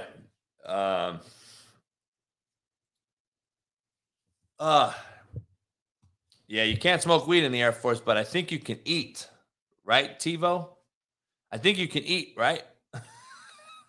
See, some of you don't listen. You just hear. Didn't I just say it could be something in the food? How do you fucking know what it is? Holy shit, some of you motherfuckers. See, a trigger word, I had a trigger word out there. I said weed, and that's where you run with that. You didn't hear me say anything about the food, huh? You didn't hear me say shit about Taco Bell or the food that we're eating. You just heard weed, and then you're going to go. You probably posted on Twitter, right? JB said weed killed everybody. Some of you motherfuckers are unbelievable, homie. How about you rewind and hear what I said? Here we go. We're going to rewind it. Man, we don't know why. I'm not going to put my foot in my mouth. I don't know why this 21-year-old kid at Air Force died. It could be the weed, this manufactured weed. It could be the food we're eating in fucking Taco Bell. Hold on, let me rewind it. I don't know why this 21-year-old kid died at Air Force, man. It could be the weed, the manufactured weed. It could be the food that we're eating. Oh, did you hear that? Okay. I make sure. I know you heard weed. Anyway, let's get into the draft and a little brighter scenario. The NFL, JB's NFL draft brought to you by CanadipCBD.com. I'm up for a challenge. Make sure you guys go head over to use my promo code CoachJB. Get you 20% off on CanadipCBD.com. I need to win that award, so shoot that to me. All right. NBA, all right, JB's NFL draft scenarios. Number one, Chicago Bears. Here's my thoughts.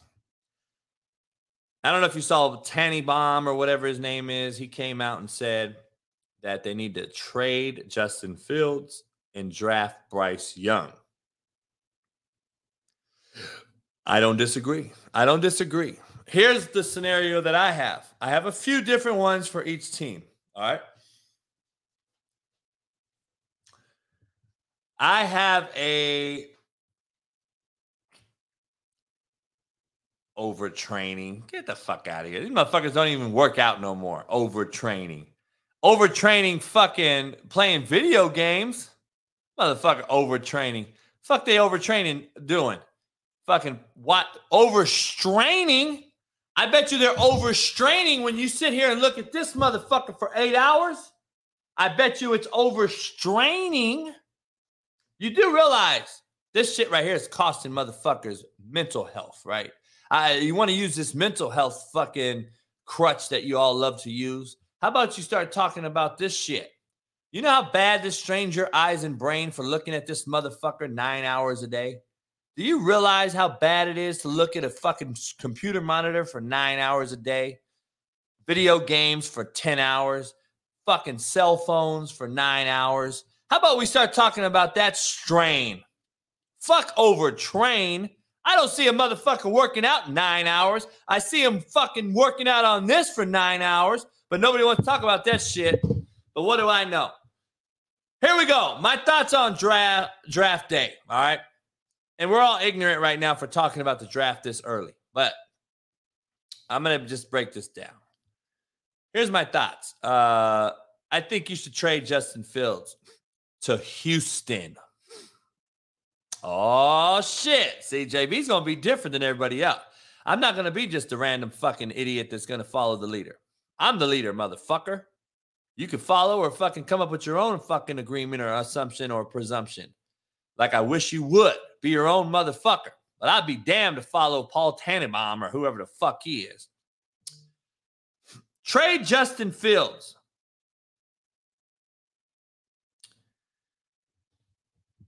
To Houston. All right, hear me out. Houston has the number 2 pick.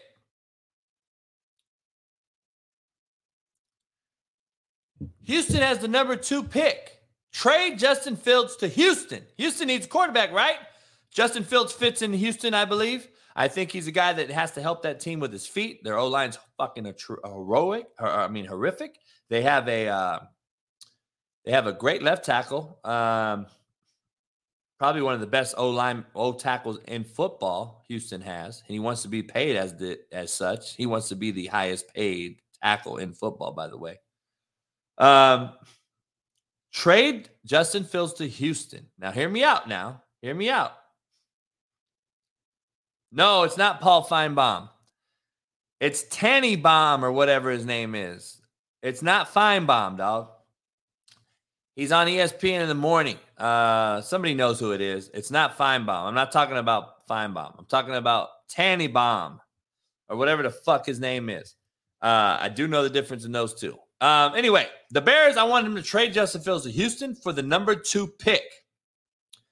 Get the number 2 pick. Okay? So, trade Justin Fields to Houston. And with the number 1 pick, the Bears take Bryce Young. So we're going to take Bryce Young. We're going to trade Justin Fields to Houston for the number 2 pick. And with that number 2 pick, we're going to draft defensive tackle Jalen Carter from Georgia. Clap it up. You guys hit that? You guys hear what I just said? Mike Tannenbaum. There we go. There we go. Mike Tannenbaum. All right. Did you guys, do I need to repeat what I just said? So, the Bears with the number 1 pick take Bryce Young. They trade Justin Fields to Houston for the number 2 pick. So, Houston gets the quarterback, and they give up the number 2 pick, and the Bears draft defensive tackle Jalen Carter from Georgia. They need some interior D-line help. Now, the Bears also need O-line help and wide receiver help, as we all know. But you just got better as a franchise, and you just helped Houston get better, right? You got an athletic quarterback that can help you get out of problems as you build that roster over in Houston. So that's my thoughts on the Bears situation, okay? Now, there's another scenario. You can trade Justin Fields to whoever for a veteran quarterback or somebody, and then use that trade for Justin to get you some O-line and wide receivers. That's another scenario, but I'm going to rock with the first one, and I like that one, all right? Number 2, Houston Texans, all right? They take Justin Fields from Chicago, right? So like I said, they either do that pick and draft, they either do that deal with Chicago, as I just stated, so they will not have the number 2 pick anymore, or they keep the number 2 pick. They keep Davis Mills at QB, and draft Will Anderson, all right? They draft Will Anderson, the best available pick at number 2. They start to create a roster that's worth a shit, that can compete in the NFL. They draft Will Anderson at number 2 and trade the number 12 pick for a big-time wideout or a tight end or a pass-rushing defensive end, somebody like the edge rusher from Clemson, Myles Murphy. The Texans can easily do that too, because they have the 12th pick as well, people, just so we're clear. Houston has number 2 and number 12. So I'm only going to get through number 11 today, but I'm just telling you, the Texans scenario would be take Fields from Chicago, like I said, or keep Davis Mills, draft Will Anderson, trade number 12 for a big-time wide receiver, tight end, or DN, and start building the roster in Houston. But what do I know?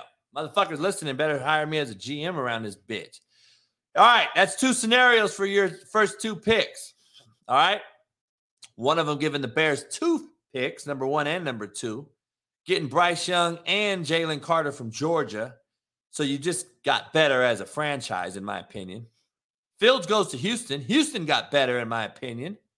And then Houston still has the number 12 draft pick, and they can go get you a wideout to go with Justin Fields or another tackle to go with,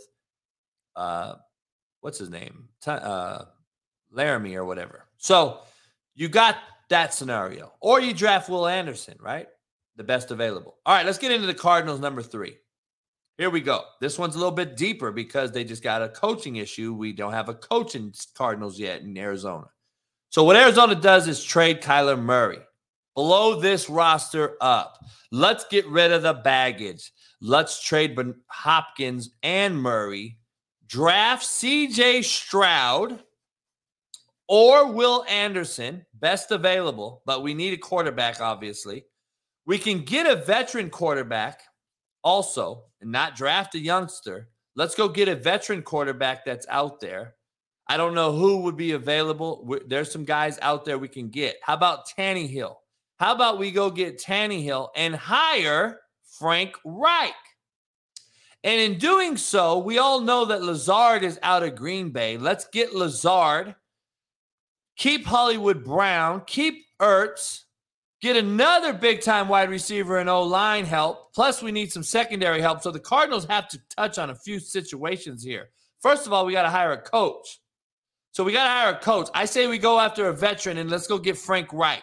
Let's get a veteran quarterback to come in with Frank Reich, like Tannehill. Or we draft C.J. Stroud and get rid of Kyler Murray and Hopkins because we know they're gone. Hopkins is gone. What are we going to do with Kyler Murray? You get rid of that shit, blow it up, get rid of the cancer, and then let's start over. We either draft C.J. Stroud at 3 or we get Will Anderson whoever's the best available pick. Or what we do is we trade number 3 to the Colts and we go get a veteran quarterback. I don't know if you can throw your name in the hat to get into the Aaron Rodgers sweepstakes or not, but I'm going to break that down here in a minute. I don't know if you can get that. It's on the West Coast. There are a few West Coast teams that I'm very, very interested in seeing Aaron Rodgers or Tom Brady going to. The Cardinals is one of them, the Raiders, and the 49ers. All 3 of those teams on the West Coast, I think, should get into the Aaron Rodgers and Tom Brady sweepstakes and see what Hopkins wants to do after that. So, I don't know. I'm just throwing that out there. But blow this Arizona roster up. You have no options, dog. Your only option is to keep the $250 million man, which you're going to have to pay out or get someone to come up and take over some of that salary. Who the fuck is going to do that? So I think you're going to be stuck in realistic fashion. You're going to be stuck with Kyler Murray.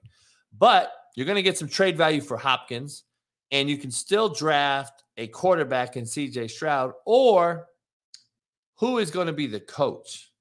And I believe you have to get a veteran coach like a Frank Reich. I don't believe Harbaugh is going to be the answer in Arizona. I don't see that mesh working. And there are some scenarios. You keep Hollywood Brown. You go get a Lazard. You got to get a couple other wide receivers. Who can you get for Hopkins? There's a lot of things the Cardinals can do, but there's not a lot of things the Cardinals can do. It all depends on the $250 million mental midget contract and if you can get out of that or not. All right? So we're just breaking that down. All right? Colts, number 4. They either trade up for a quarterback or they draft C.J. Stroud. Option number 2, they get into the Aaron Rodgers sweepstakes. So you either trade up for a quarterback, you draft C.J. Stroud, or you get into the Aaron Rodgers sweepstakes. Or let's get into the Lamar Jackson sweepstakes. Let's turn Indianapolis into the Baltimore Ravens, and let's get Lamar Jackson. Or there's another option. We go get Tannehill. We build around that. Tannehill and Taylor. We go get some wide receiver and O-line help. And the Colts actually have a good scenario here. We can go trade up and draft a QB at number 4. If C.J. Stroud's available, we can draft C.J. Stroud. But C.J. Stroud doesn't help you right away. The Colts have a good roster. They have a decent fucking defense. They underachieved this year, as we know. Quarterback play and everything else with the coaching staff and everything else happened there. The Colts have a decent roster. They're not far away. It's not like a total blow up like the Houston Texans. The Colts have a decent roster. So how about we go get an OG Tannehill, build around Taylor, go get some wideouts, get another O lineman to help out, And now we can go with a Tannehill. But guess what? The Colts ain't going to do that shit because they just did it with Wentz. They just did it with Matt Ryan. And they're not going to go with another wily veteran, in my opinion. I think they're going to go young, or they're going to go for a big-time name like Aaron Rodgers or Lamar Jackson. See, I like the Lamar Jackson fit in Indianapolis because of the running game they have with Taylor and the defense they have. It's a similar situation as to what he's in Baltimore. But they have better receivers in Indianapolis. Not that he's going to get them the fucking ball anyway, but you can turn Indianapolis into what Baltimore is. And you get into the Lamar Jackson sweepstakes. Now, if you go get Aaron Rodgers, you're in a similar situation that Aaron's in now. You don't have great wideouts. But you do have another. It's a very similar situation as Green Bay, in my opinion. You have a running back like Aaron Jones and Taylor. You have similar wide receivers. I would argue Watson's better than anybody that the Colts have. And you have a good defense. The Green Bay underachieved on defense, but the Colts did as well. So you're in a similar situation. You're still in the cold weather, but you play indoors. So I don't know if Rodgers entertains that at all. But I do like the Lamar Jackson there, going there. Lamar's will play in a dome. I think he'll be better passing the football in a somewhat dry environment at all times until he's on the road. Or you go OG and get Tannehill, build around that Taylor situation. You go get some wideout help at your number 4 pick. So there's some things you could do because we know Tannehill's out of Tennessee. So there are some scenarios in that situation. All right. Number 5, Seahawks. Here's what I think. They're in the playoffs. Pete Carroll's GM of the year, in my opinion. I think you keep Geno Smith. All right. I think you go get O-line help. And you get some D-line help. And you draft with the number 5 pick, the Seattle Seahawks draft edge rusher Myles Murphy from Clemson. Clap it up. The Seahawks just got better. I'm just telling you. They have the number 5 and the number 20 pick. I say you keep Geno. You get O-line help, but you draft number 1 with the 5th pick. You draft edge rusher Myles Murphy from Clemson. Now, you get Clemson's Myles Murphy there in Seattle, help with the pass rush, help to create sacks. Seattle struggles on getting to the quarterback. They only have Woods in the middle and the D-line, who's a good run stopper, but you got to have guys on the edge, and I don't think Seahawks have that edge guy. Get you an edge rusher, Myles Murphy, who reminds me a little bit of Bruce Irvin, when Pete Carroll drafted Bruce Irvin early when no one thought he would. JUCO guy, California JUCO kid, obviously, who I've helped get to West Virginia, by the way. Go get you another Bruce Irvin, which helped him go to the Super Bowl multiple times. Start creating Legion of Boom again. I think you have enough wideouts. I think you can go get a tight end with your number 20 pick to go along with the tight end that you have and Will Disley.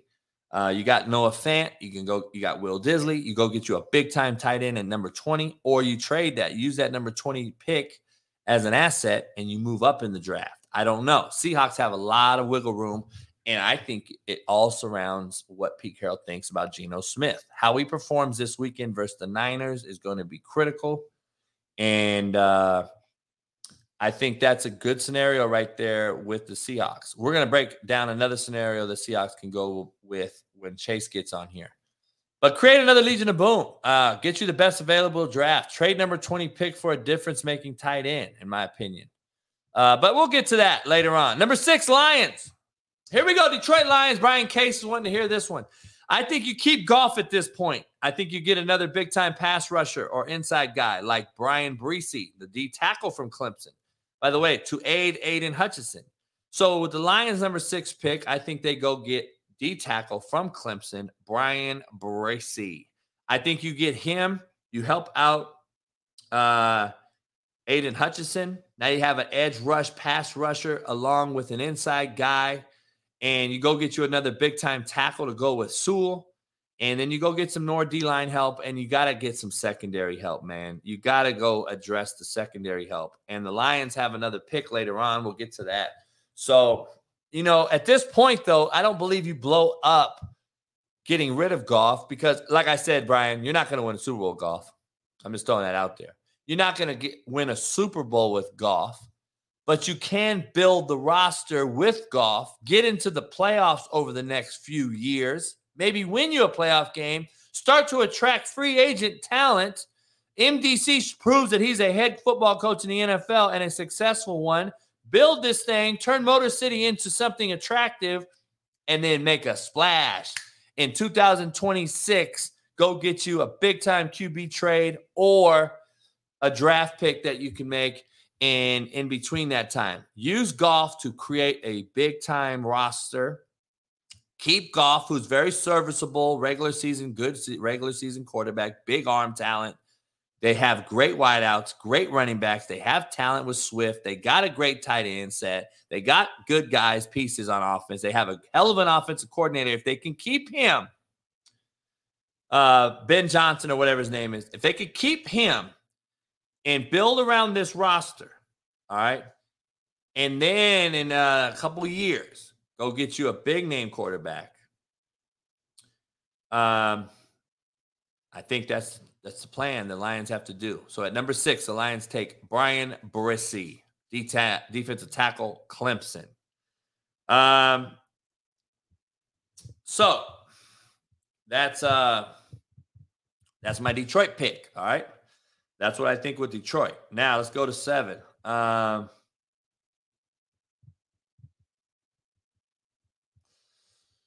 Raiders. Here we go. Here we go, Raiders. Here we go, Raiders. Here we go.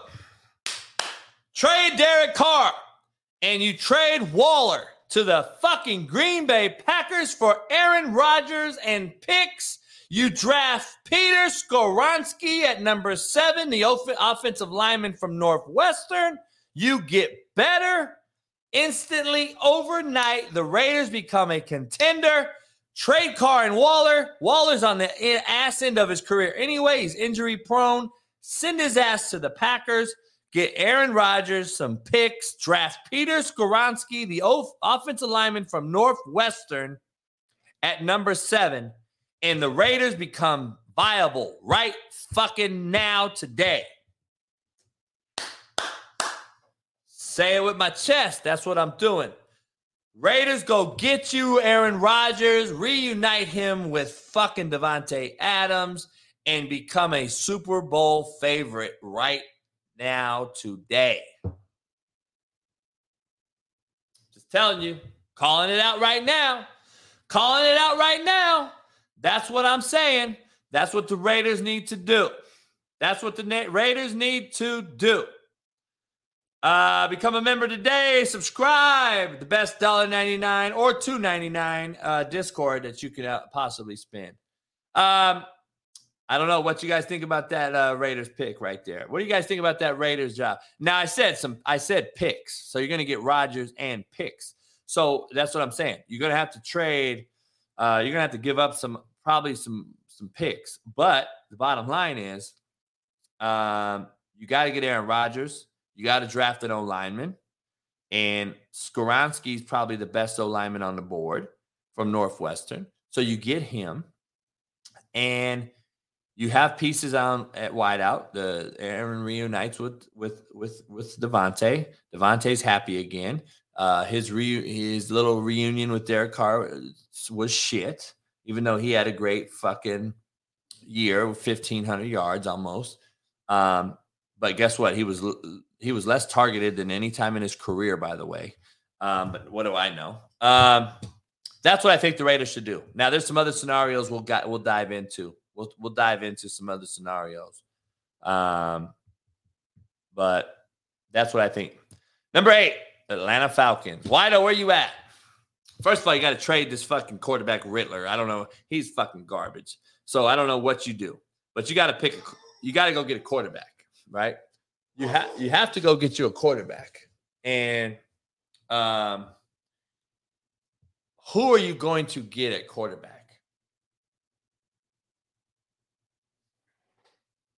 I got somebody here. Let me see. Who's here? Fucking Amazon. You got to get a quarterback, right? Let me see who's here. before I had to pull out the strap.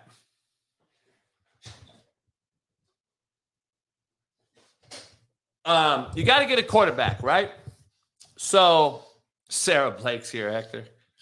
Shit, I couldn't give Sarah Blake a squirt of piss. I wish she'd here. I'd give her $100. Kansas didn't win 7 games, but she blocked me, so I can't find her. I don't know how to get her. I don't have her address. So I would send her the $100 on GP because I'm a man of my fucking word. But everyone went, pay Sarah Blake. I would if I could. So any of you guys out there, tell her to send me your address. I'll send her $100 since she needs it so much. Remember she said she makes $1 million on OnlyFans?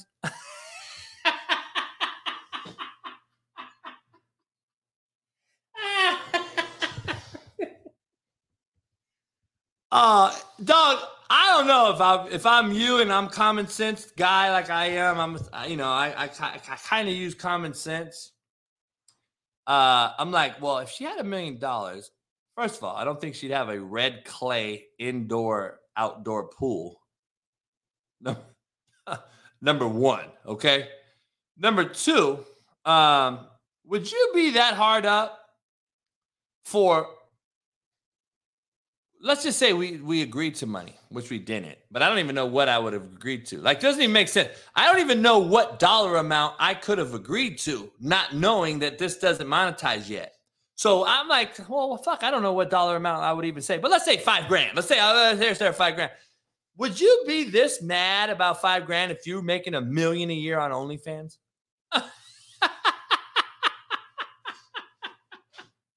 I'm like, come on, homie, really? I didn't give her the $20 super chat, Hector, and she makes $1 million and she's mad at me. Holy fuck, someone's thirsty, dog. Give her some water, people. She's thirsty as a motherfucker. All right, Falcons. We got to trade Desmond Ridder or whatever the fuck his name is. He's god-awful. Horrible. Get rid of that motherfucker. Get you a quarterback. Mariota's another bitch-made cat. God damn, I hate to say that about a Poly. He is unbelievably bitch-made cat, just like Derek Carr. Both walked away from the franchises after the fact they got benched. I just don't understand. I hope he didn't get another dollar. I hope the NFL said, fuck you. I'm not paying you shit. I hope that.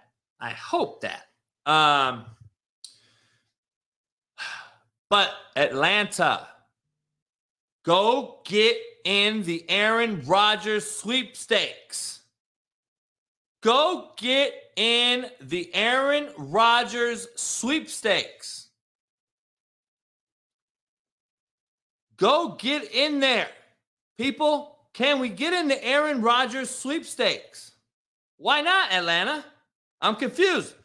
Go get in the Aaron Rodgers sweepstakes. Here's another scenario. How about you trade up, give your 8 to the Raiders, take Derek Carr, okay? Take Derek Carr in a trade, give the Raiders your number 8, so Raiders would get 7 and 8, okay?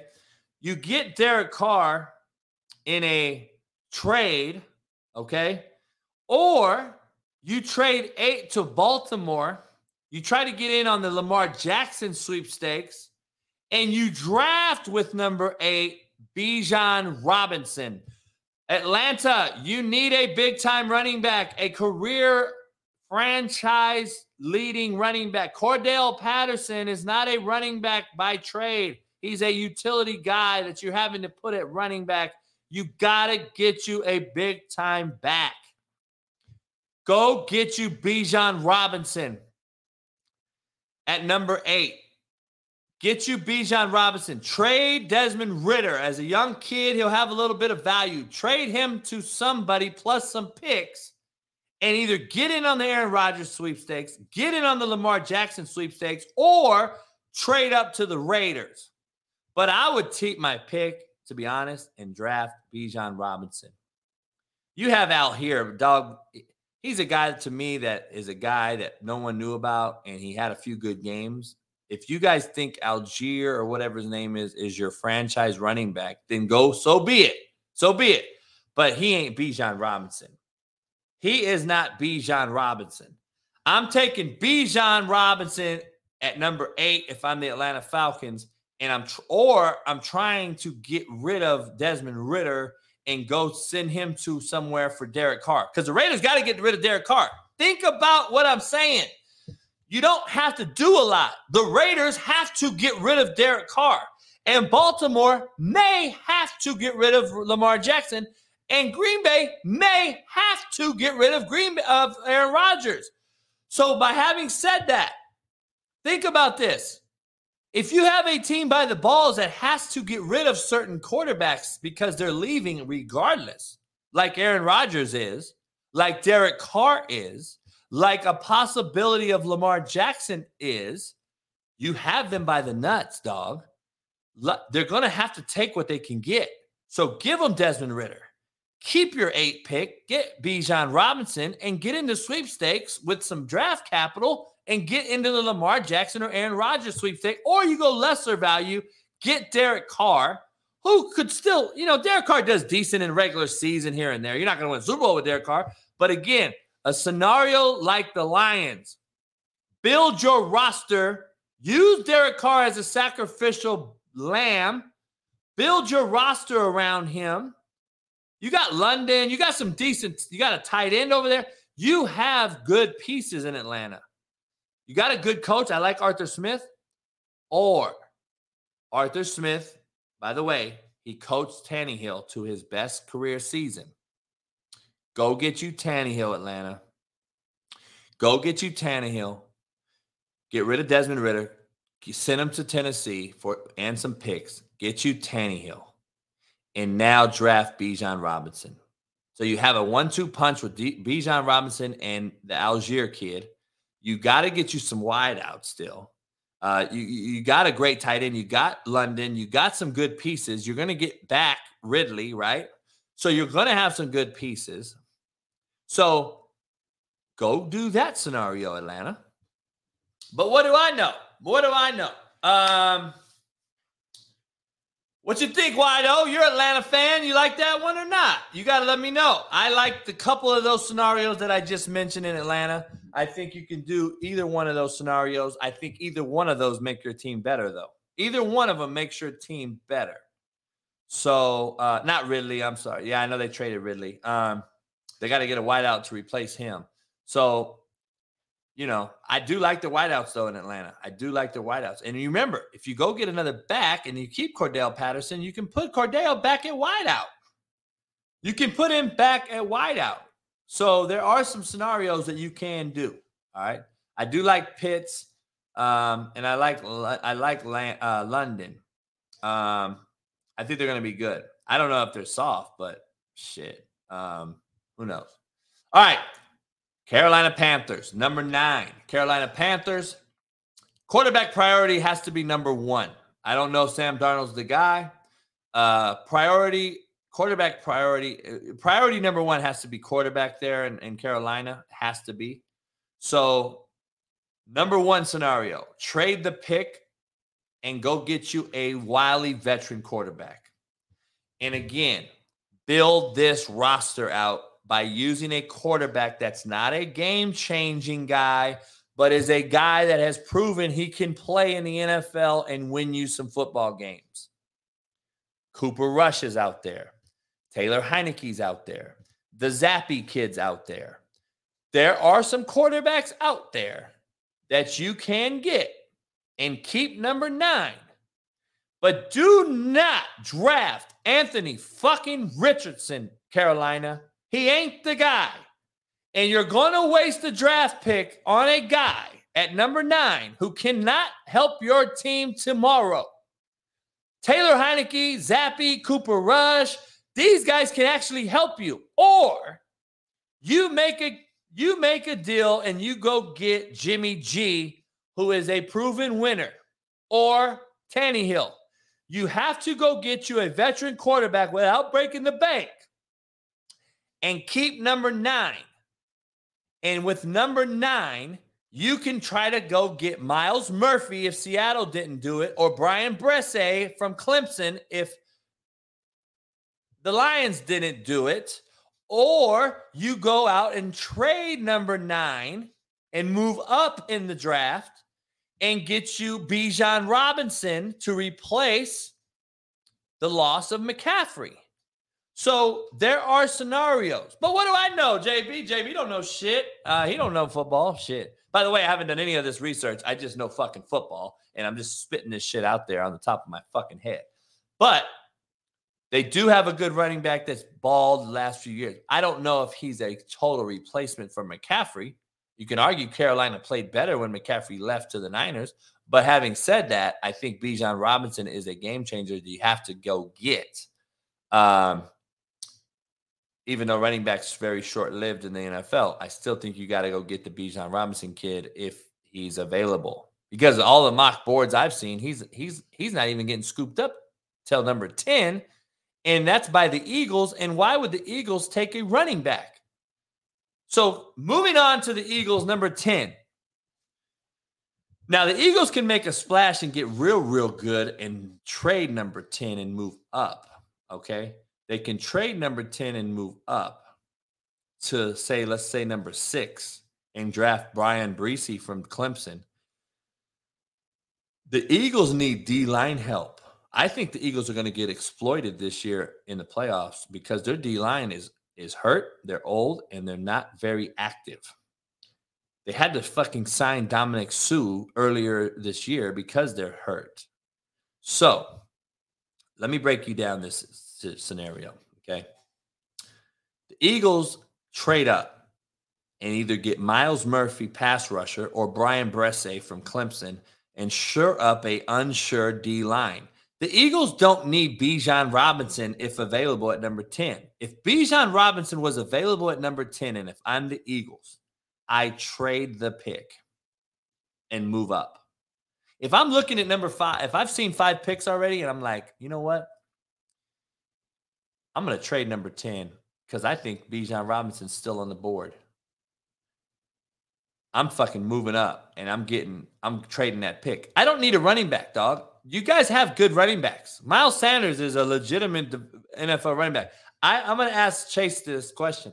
I don't think the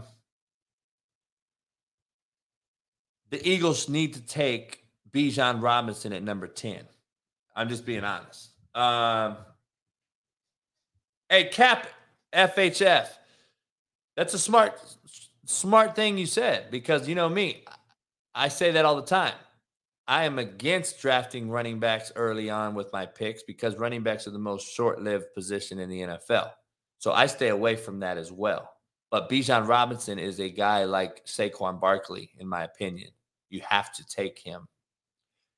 There's not any other backs, but you have to take Bijan if he's available. In that top 10 scenario, you have to take him. I'm just going to be honest. If you don't have another pressing need like quarterback or O-tackle or corner or D-line, pass rushing extraordinaire, if you don't have a need for one of those positions, you got to take Bijan Robinson. That's just being honest. I'm just being real. Or you go get you a corner or somebody like that. So the Eagles, they're in a good spot right now. I can't wait to ask Chase those questions, but they're in a good spot. So it's going to be interesting. The Titans, number 11. The Titans got number 11. I believe they need to trade it for pass rushers and wide receivers. I think they need to trade Malik Willis for some cash capital. I think they need to get a quarterback in the draft if available. And I'm be honest, they need to go get Lamar or Aaron Rodgers in the trade scenarios that are out there.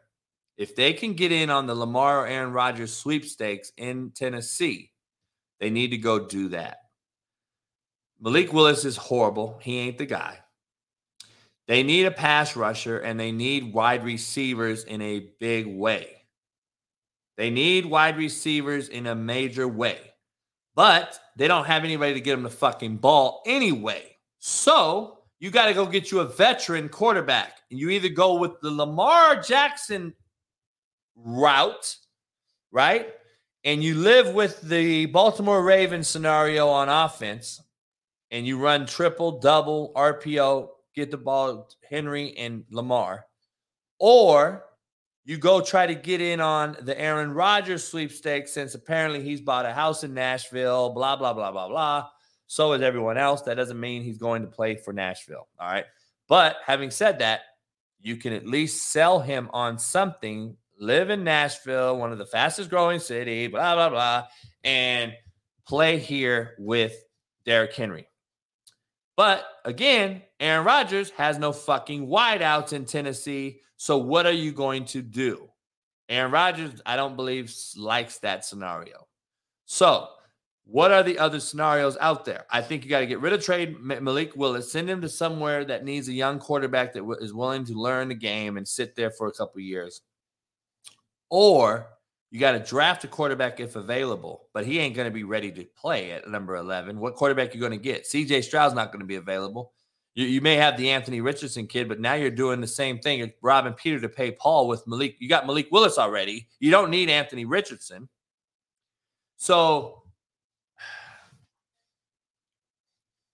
there are a couple scenarios out there, but like I said, I don't know. I don't know which ones make the best sense. I'm just giving you guys some scenarios out there, and just wanted to kind of break those down. So. Man, this show's gone by quick. Ben Roethlisberger was on Steelers Nation. He said he pleads for Mike Tomlin and others to not let George Pickens take the foot off the gas. I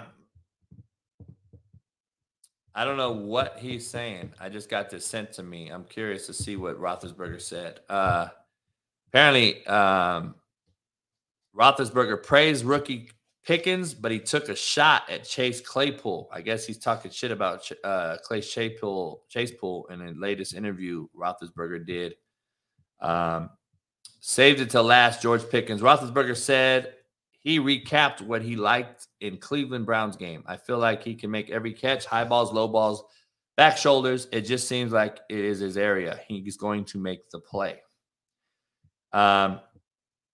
I just pray that young man can stay focused. Roethlisberger added, stay dialed in, continue to want this thing, continue to work with Kenny and other receivers. Don't take from the success you had this year and just let it ride. Double down on it, triple down on it. Keep striving to get better. I want to hear what he said. He said, if you're not careful, your attitude can kind of get you in a bad spot. Roethlisberger concluded, thinking you're better than you are. I don't know him that well. I just pray that it doesn't happen to him. I pray Coach Tomlin and others don't let it happen because he has the ability to go down to be a superstar. And then he also said something about Chase Claypool. I don't know where it's at. I want to see what he said about Claypool. I think Claypool's a shitbird. So I'm curious to see what he said. Let's get into this hard hat work boot Wednesday and bring in our very own Chase Senior. Chase Senior into the house. Chase, what's up, man? I like the hard hat, dog. Hey, you said bring the hard hat to work. You're picking Seattle to upset the 49ers. So I have the Niners hard hat on here. Let's debate it. Let's go. Man, let's get into it. I just did my top 11 draft scenarios. I don't know if you got to hear any of those. I'm curious to see what you think. I want to go to the number 1 pick, Chicago Bears. Here's my take. They got to draft Bryce Young, trade Justin Fields to Houston. They acquire the 2nd pick, and they draft defensive tackle Jalen Carter from Georgia. They still need wideout help and O-line help, but the Chicago Bears just got better, in my opinion. And the Texans get Justin Fields. They got better. They got a guy that can use his feet with a horrible roster.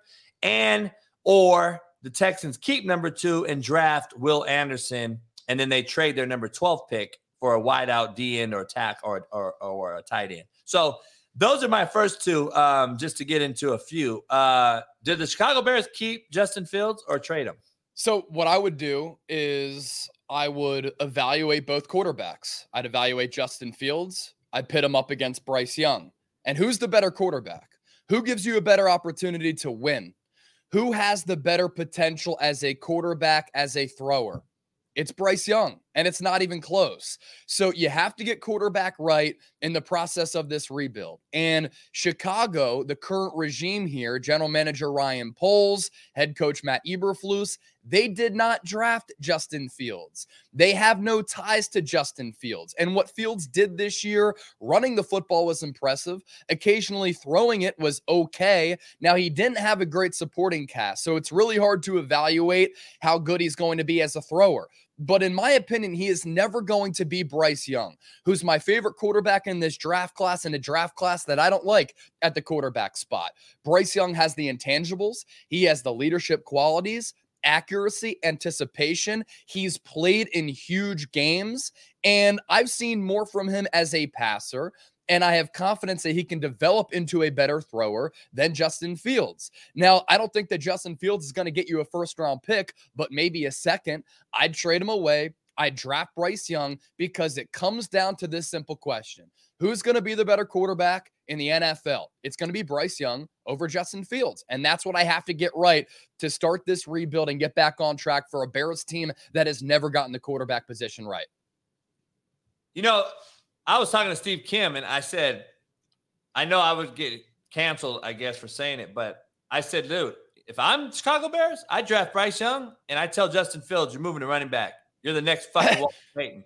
I'm telling you right now, I said it the other day, I was like, dude, I'll put your ass in running back. You're going to be our running back, and we're drafting Bryce Young. You can like it or not, or you can leave, we'll trade you, but we have to get better. Now, this is the other scenario, though, that I don't like. I don't know if Bryce Young is going to immediately help your franchise because he's, again, a rookie, and I don't like rookie quarterbacks in an NFL with a bad roster. And you don't really get better around you unless you can get something for Justin Fields up front, an O-line, or you trade number 2 and get a D tackle. But you got to start building your roster around you. I did another scenario with the Lions, and I said, keep Goff. Go get you a pass rusher or an inside guy like the Brian Breesy kid from Clemson to help Aiden Hutchinson on the edge.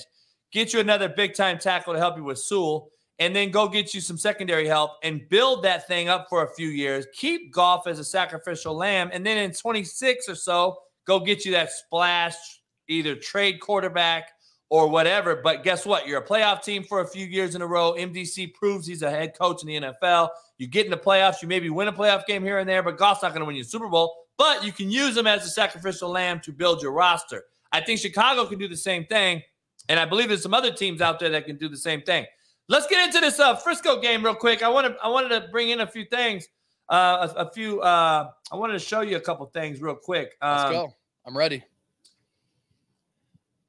These are the teams that are in the playoffs right now. Last time they made it to a Super Bowl. Jacksonville's the only team that's never made it on this list. The Seahawks 15 were the last time they went. Niners obviously 20. Seems like a trend. The younger teams seem like they've been to the Super Bowl more recently than others. This Niners Seattle game is the reason I had Pac-Man Jones the other day, and we both agree on one thing. Pete Carroll is great in the playoffs on defense. He feasts on young quarterbacks, and I believe he has now enough film on him, and him and his staff will break down enough film to where you're going to see fire zones, you're going to see boundary drops, you're going to see pressures with defensive ends and coverage, and he's going to be confused. I believe if Geno Smith can jump out to 10-0 lead, at least a 10, you don't even need 14, 10-point game. I believe Seattle has them where they want them. They're going to run the ball with Kenneth Walker. I believe they're going to be able to run the football, and I believe it's going to be a slugfest type of game, and I believe they're going to try to focus on stopping Kittles and Debo, and they're going to pin Purdy in the pocket, and this is my one thing. We have not seen this youngster play from behind yet. And if that happens, that is all I want to see. I want to see the kid play from behind. And does he really have that moxie and it factor that everyone thinks he has? I'm just going to be honest. Just think about the stats on this deal. 30-19 since 1976. The Seahawks are 24-point average point score. The Niners are 18 points a game. Since 76, the Seattle Seahawks own the San Francisco 49ers. And Pete Carroll owns Shanahan. 12-4, and I don't care if they've lost twice this year. Look at the last few years when a common opponent beats them twice, they lose the third one in the playoffs. Saints, Bucks, Rams, Niners, and it looks like the Seahawks can be another team that can shock the world this year. And I'm just shooting my shot. I just like the fact that I like Pete Carroll versus a rookie quarterback. I would not be picking Seattle if Jimmy G was playing. Yeah, I see a lot of people in the chat. They're like, oh, why does he have a hard hat on? What a stooge. Well, JB said yesterday, bring your hard hat to work. I host the 49ers Report, 74,000 subscribers. You should check the channel out because it's the largest channel on YouTube talking Niners. So I literally brought my hard hat to work. But I hear your point. Oh, yeah, let the dick riders know. Hey, I lost you. I lost you. Are you here? Your voice is gone. You're muted. You hear me? You're mute. Mess with your mic again. I heard something fizzle. Talk. I think you just did something. No. When you do that, I hear crackling like something's disconnected. How about now? Yeah, there you go. All right, we're good. So, okay, I hear what you're saying. And yeah, the when you play a team a third time, I certainly have concerns about that, especially when you're going up against a rookie quarterback in Brock Purdy, who now you have 5 games of tape on, and Pete Carroll has been known to be one of the better defensive minds in the NFL all time, certainly since the turn of the century. And he's been great. But look, these are 2 different teams on 2 level playing fields. And I believe that in this matchup in particular, coaching can only do so much. You look at what happened in the previous 2 games. In 120 minutes of gameplay in 2 matchups between San Francisco and Seattle, Seattle scored a grand total of 1 offensive touchdown in 120 minutes of gameplay. San Francisco averaged 145 rushing yards per game in both of those matchups, and they thoroughly outplayed them in both of those matchups. So while Pete Carroll can draw up a scheme to give the Niners some trouble, do they have the horses to stick with the Niners for 60 minutes? I don't believe so. I believe that this game could be close and a little bit choppy early, but just like we see college teams overwhelm the opposition in the college football playoff over the span of a game, I think that San Francisco will wear down Seattle. I just think that the Niners have way too many horses, and their strengths go up very well against the Seahawks' weaknesses. So 1 offensive touchdown in 120 minutes of gameplay, they have stop the run has San Francisco, which is what Seattle wants to do. They get after the passer in Geno Smith, who he's shown that when he gets pressured, he's prone to making mistakes. I just believe that throughout the duration of the entire game, San Francisco is going to be able to extend their lead as the game gets later because Seattle's in a rebuilding phase right now, and San Francisco is well equipped to win a Super Bowl, and they have a great roster. And yes, Pete Carroll has owned Kyle Shanahan, but he came back this year and swept Pete Carroll in both of those matchups, and neither of those matchups were that close. Yeah, 21-13 was the last one, though, which gives me a little bit of hope. December 15th recently. The scoreboard was closer than what the game actually looked like, though. I agree. I agree to that.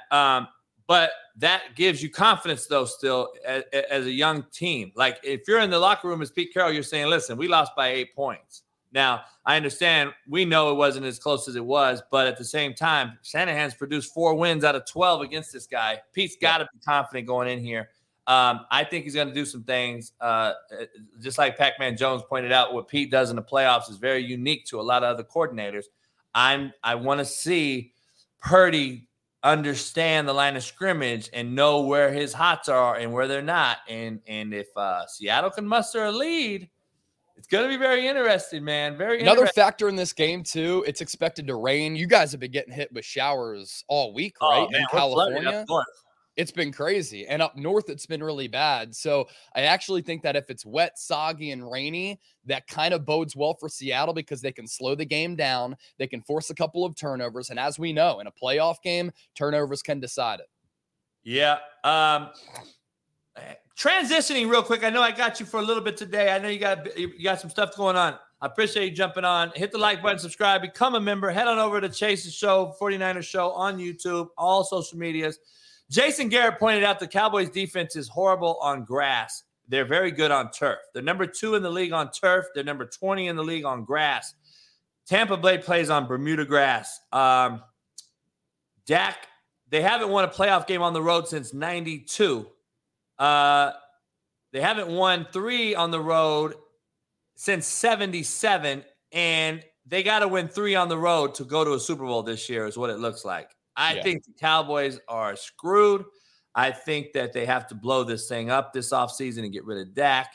And I'm seeing something very, very interesting kind of shape up here, Chase. I talked about it yesterday. Everybody calls me crazy.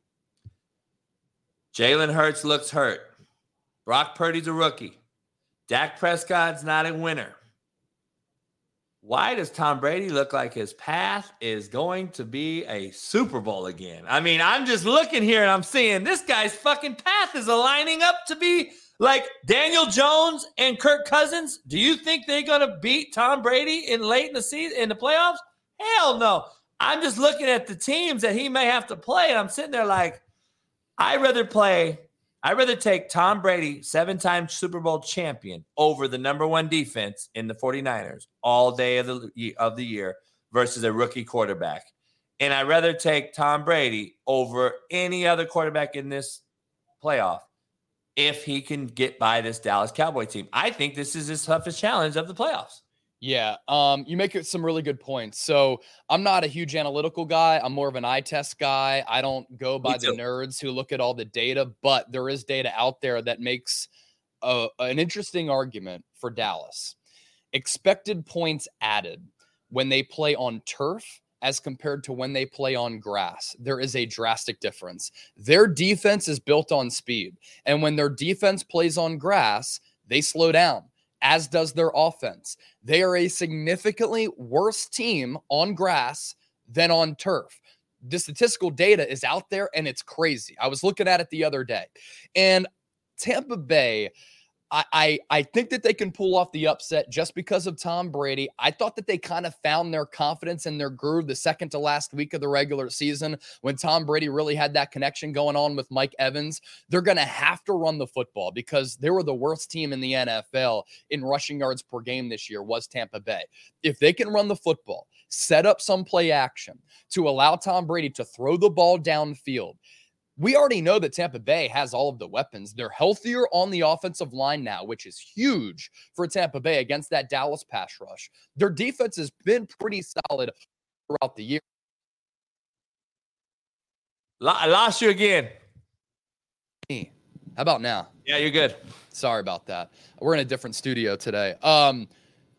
So what I was saying is I don't trust Dak Prescott in a big spot against a Tampa Bay defense that's pretty good.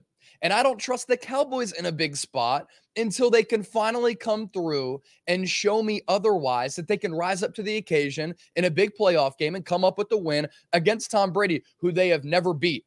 And until they do that, because we have a 27-year sample size of Dallas not doing it in a big spot, I'm not going to buy the Cowboys. They have an opportunity to win this game, but I like Tampa Bay to pull off the upset because I think this is a bad matchup for Dallas. They feel the pressure. They're going up against Tom Brady.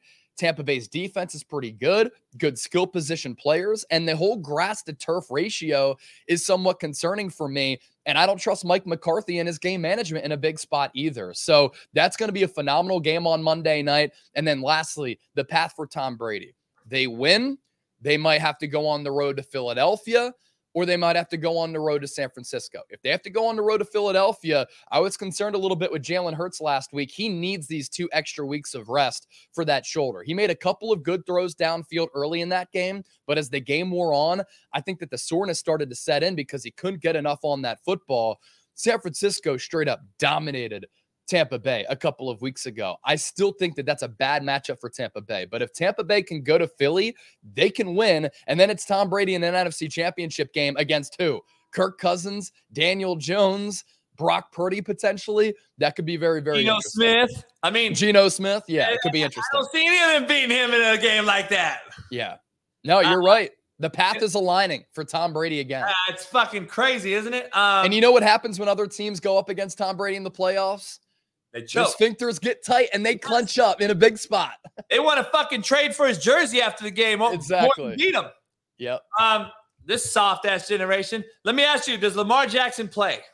I was reading earlier, and the word out there, the buzz is that he's not trending in a good direction to play. And this is back-to-back years in which he's been injured late in the year. And he bet on himself this year by not signing that contract early. Now, I still think he's going to get paid, but he's not going to get nearly as much money. And there is a long, long history of running quarterbacks not lasting long in the NFL. And for Lamar Jackson, I think that he's a better passer as compared to previous running quarterbacks, but he still needs to make massive strides in that area. And he needs to display that in a playoff game, he can win in a big spot by throwing the football when defenses have a spy on him and they drop back in quarters coverage. If he has to come back, can he pick you apart through the air? And if he doesn't have an opportunity to even play and show that, that's going to damage his contract a little bit. He never hired an agent. He's his own agent, him and his mom. So it's a very interesting scenario where you have the injuries, you have the lack of playoff success as he only has one playoff win, and can he dice you up from the pocket? Some questions there. They remain. Yeah, it's very interesting. Jalen Hurts, I know you touched on it. How hurt is he? Look, a shoulder injury for a quarterback, it's never good. Now, I was encouraged by what I saw again early in the game. But if you or I, JB, had an arm injury, we could make a couple of throws. I was a pitcher at one point in high school. I frayed my labrum. I could go out there and I could throw an inning or two. I couldn't go 3, 4, 5 innings. And for Hurts, obviously it's different with the motion throwing a football. There's not as much strain on your shoulder, but he can come out. He can chuck the ball around for a quarter. But if you have to throw it 30, 40 times, soreness sets in, he gets in pain over time, and he can't put as much velocity behind the football because he's throwing it a little bit more, and there's more wear and tear on that shoulder. So I'm a little bit concerned about him. I think that the Eagles, it's a big point of emphasis for them to get their offensive line in order, to really run the football and not really rely on Hurts to have to drop back and throw it 30, 40, 50 times. But if they fall behind early, they're going to have to throw the football, and that's where we'll really see if Jalen Hurts' shoulder is okay. But I was a little bit concerned last week. Does Tua play? No, I don't think he does. God, I wish the Steelers would have got in over the fucking Dolphins, dude. It just seems like that's why Mike Tomlin's a great coach. That team got so much better from week 1 to week 18. It's not even funny. I just think the Steelers would have a better opportunity to beat the Buffalo Bills than this one's going to be an absolute drubbing, I think. Yeah. NFL playoffs, you don't see a lot of blowouts like that. I can literally see this game getting bad because I just don't see the team they've won 1 out of 7 games or whatever. They're coming in kind of ailing, kind of like if Tennessee would have got in, right? I'm glad they didn't get in either. I think when you lose games in a row like these certain teams, it's never good for playoffs. They never end up winning. Like the year Seattle beat the Saints when they shocked the world and they beat the number 1 seed, they at least won a few games towards the end of the season. These teams haven't won a lot towards the end. They still snuck in. And now you don't have your quarterback, which you have to have proven that you have to win games in Miami. They don't win without Tua. I think Buffalo's going to mud stomp them in a bad, probably cold weather game. Yeah, Buffalo's the far better team too. And the Dolphins are going to start Skylar Thompson in this game. They scored 9 points against a Jets team last week that had nothing to play for. And they've been reeling for the last month and a half since they played San Francisco. This could be a 38-10 game. Yeah, I agree. Cowboys, Bucks, we talked. Giants, Vikings, we haven't discussed in Minnesota. I like Daniel Jones and Dable. I don't like the fact that they didn't play last week. I wish they would have built a little bit more continuity. This team has not played together that much in a winning fashion. They're not a team that just can sit back and sit out a week. I wish they would have played a week. We can say that about Staley and Mike Williams injured. Also, it seems like his stat data ass just does not hit the right buttons at the right time. He seems like his statistical data information always kinds of fucks him. But having said that, can the Giants beat the Vikings, or do you see the Vikings it seems like the Vikings lose a game and then they'll win a game they're not supposed to the very next week. So this team's been hit and miss. What do you see out of this one?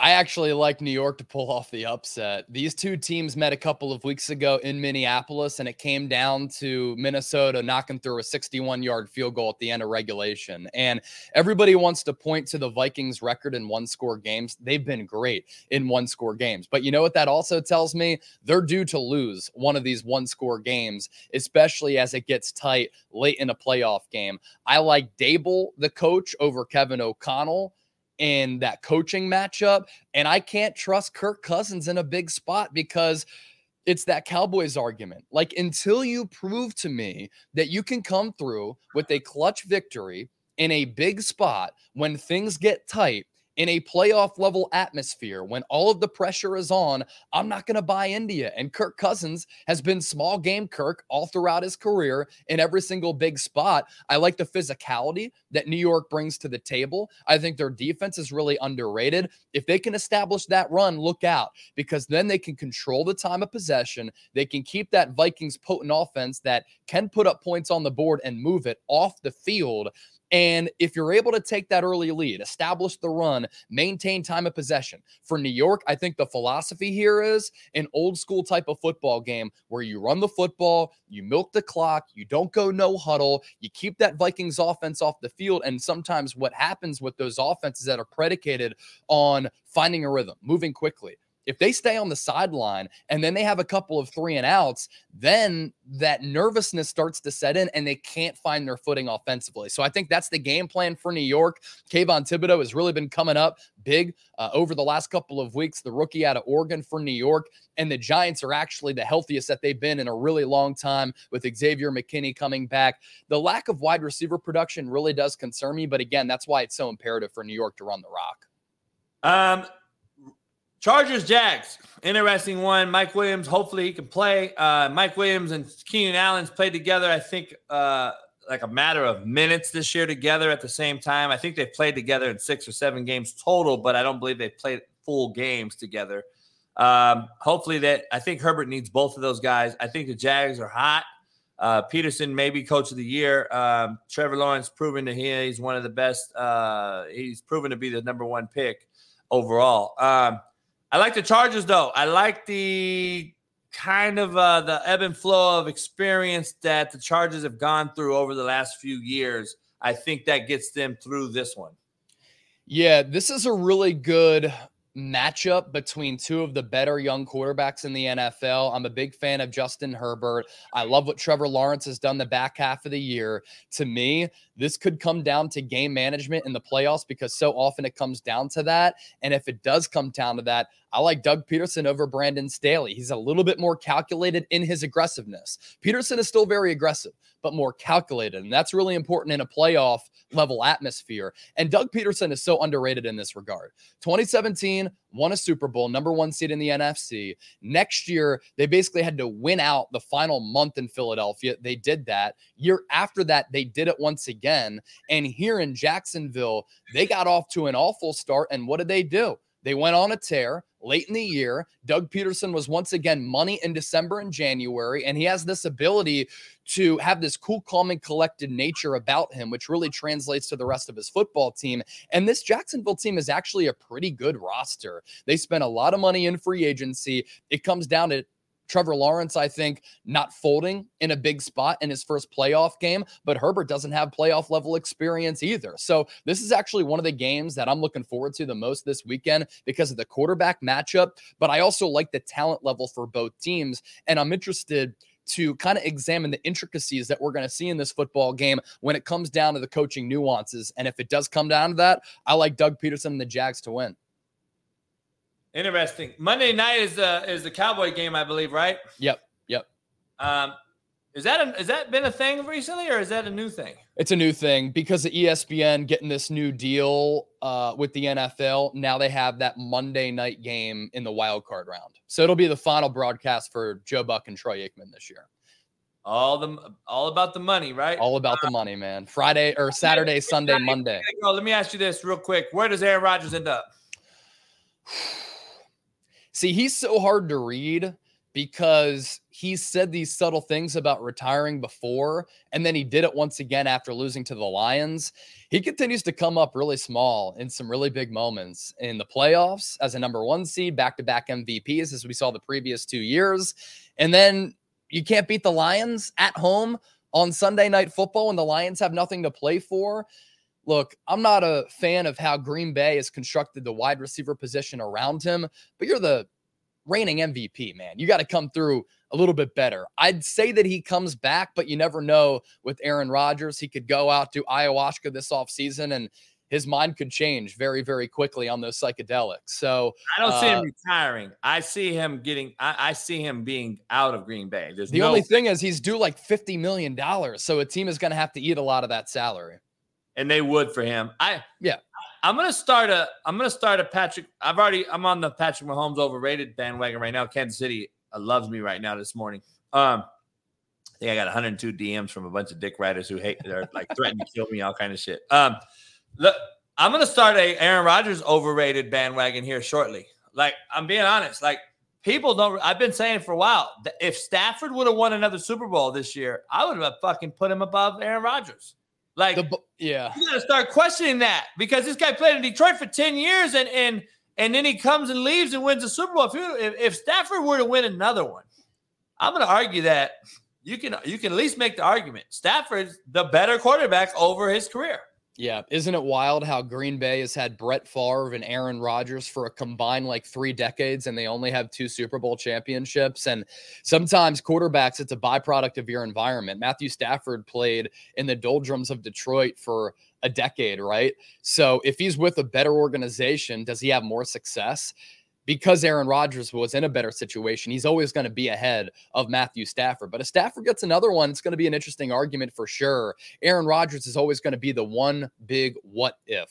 What if he won another one? What if he won a big game here or there? But he's failed to come up in some really big spots. The only issue I have is you got 5 rookie head coaches that have led their teams to playoffs. You got the weirdo fuck Mac McDaniel. You got Bowles. You got the kid. You got this guy in Minnesota. You got Peterson, first-year guy there. And then you got Dable, first-year guy in New York. And Sirianni's never won a playoff game. He's only coached in one. Sirianni's coached once, never won. So you got a lot of youngness in here, and that's why does Tom Brady supersede the young coach with the veteran, wily 46-year-old player? Or do you see Pete Carroll as the veteran coach that's in this playoff, the most veteran coach, 70 years old, get through and beat a young Shanahan? Like, it's very interesting. I just don't think we're going to see who we expect to see in the Super Bowl. Yeah, I like the Bengals to come out of the AFC because I continue to say it. Like, I'd take Burrow over Mahomes and Allen. I think he's just a better, pure passing quarterback, and I think that's what wins in the NFL. That's the long sample size. All day long, man. So I like Cincinnati, and I think San Francisco is the most well-rounded and deepest team. But you're right. It's going to be a stiff challenge against Seattle in round 1. But in round 2, they're going to face potentially the Vikings, maybe the Cowboys, maybe the Giants. And I like San Francisco to win that game to get to the NFC title game. And if they play Philly, I think they match up favorably against Philadelphia. Got to beat Seattle for a 3rd time first, though. No question.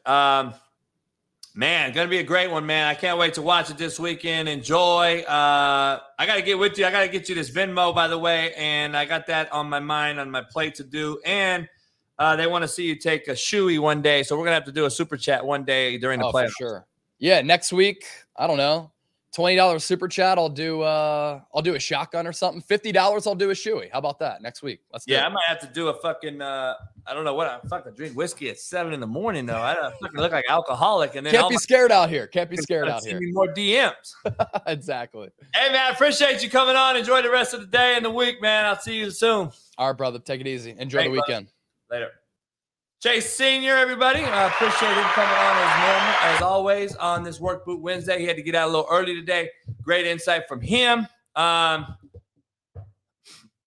Marcus Cruz. Andy Reid's not the most veteran coach in the NFL playoffs, by the way. Pete Carroll is. Again, you're wrong. So I don't know who told you that. But Pete Carroll's been coaching about 50 years. Andy Reid's been coaching about 40.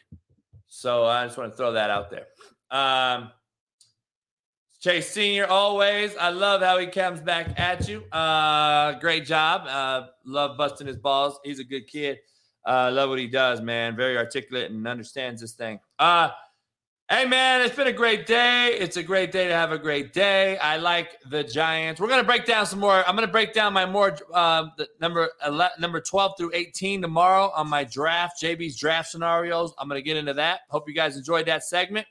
If you disagree, call in. Tomorrow we'll do another trivia, and I'll take some callers, and we'll get after it. Make sure you hit the like button, subscribe, become a member. CoachJBStore.com. If you want some merch, go ahead on over there and make sure you go to CanadipCBD.com. Use the promo code CoachJB and Believe.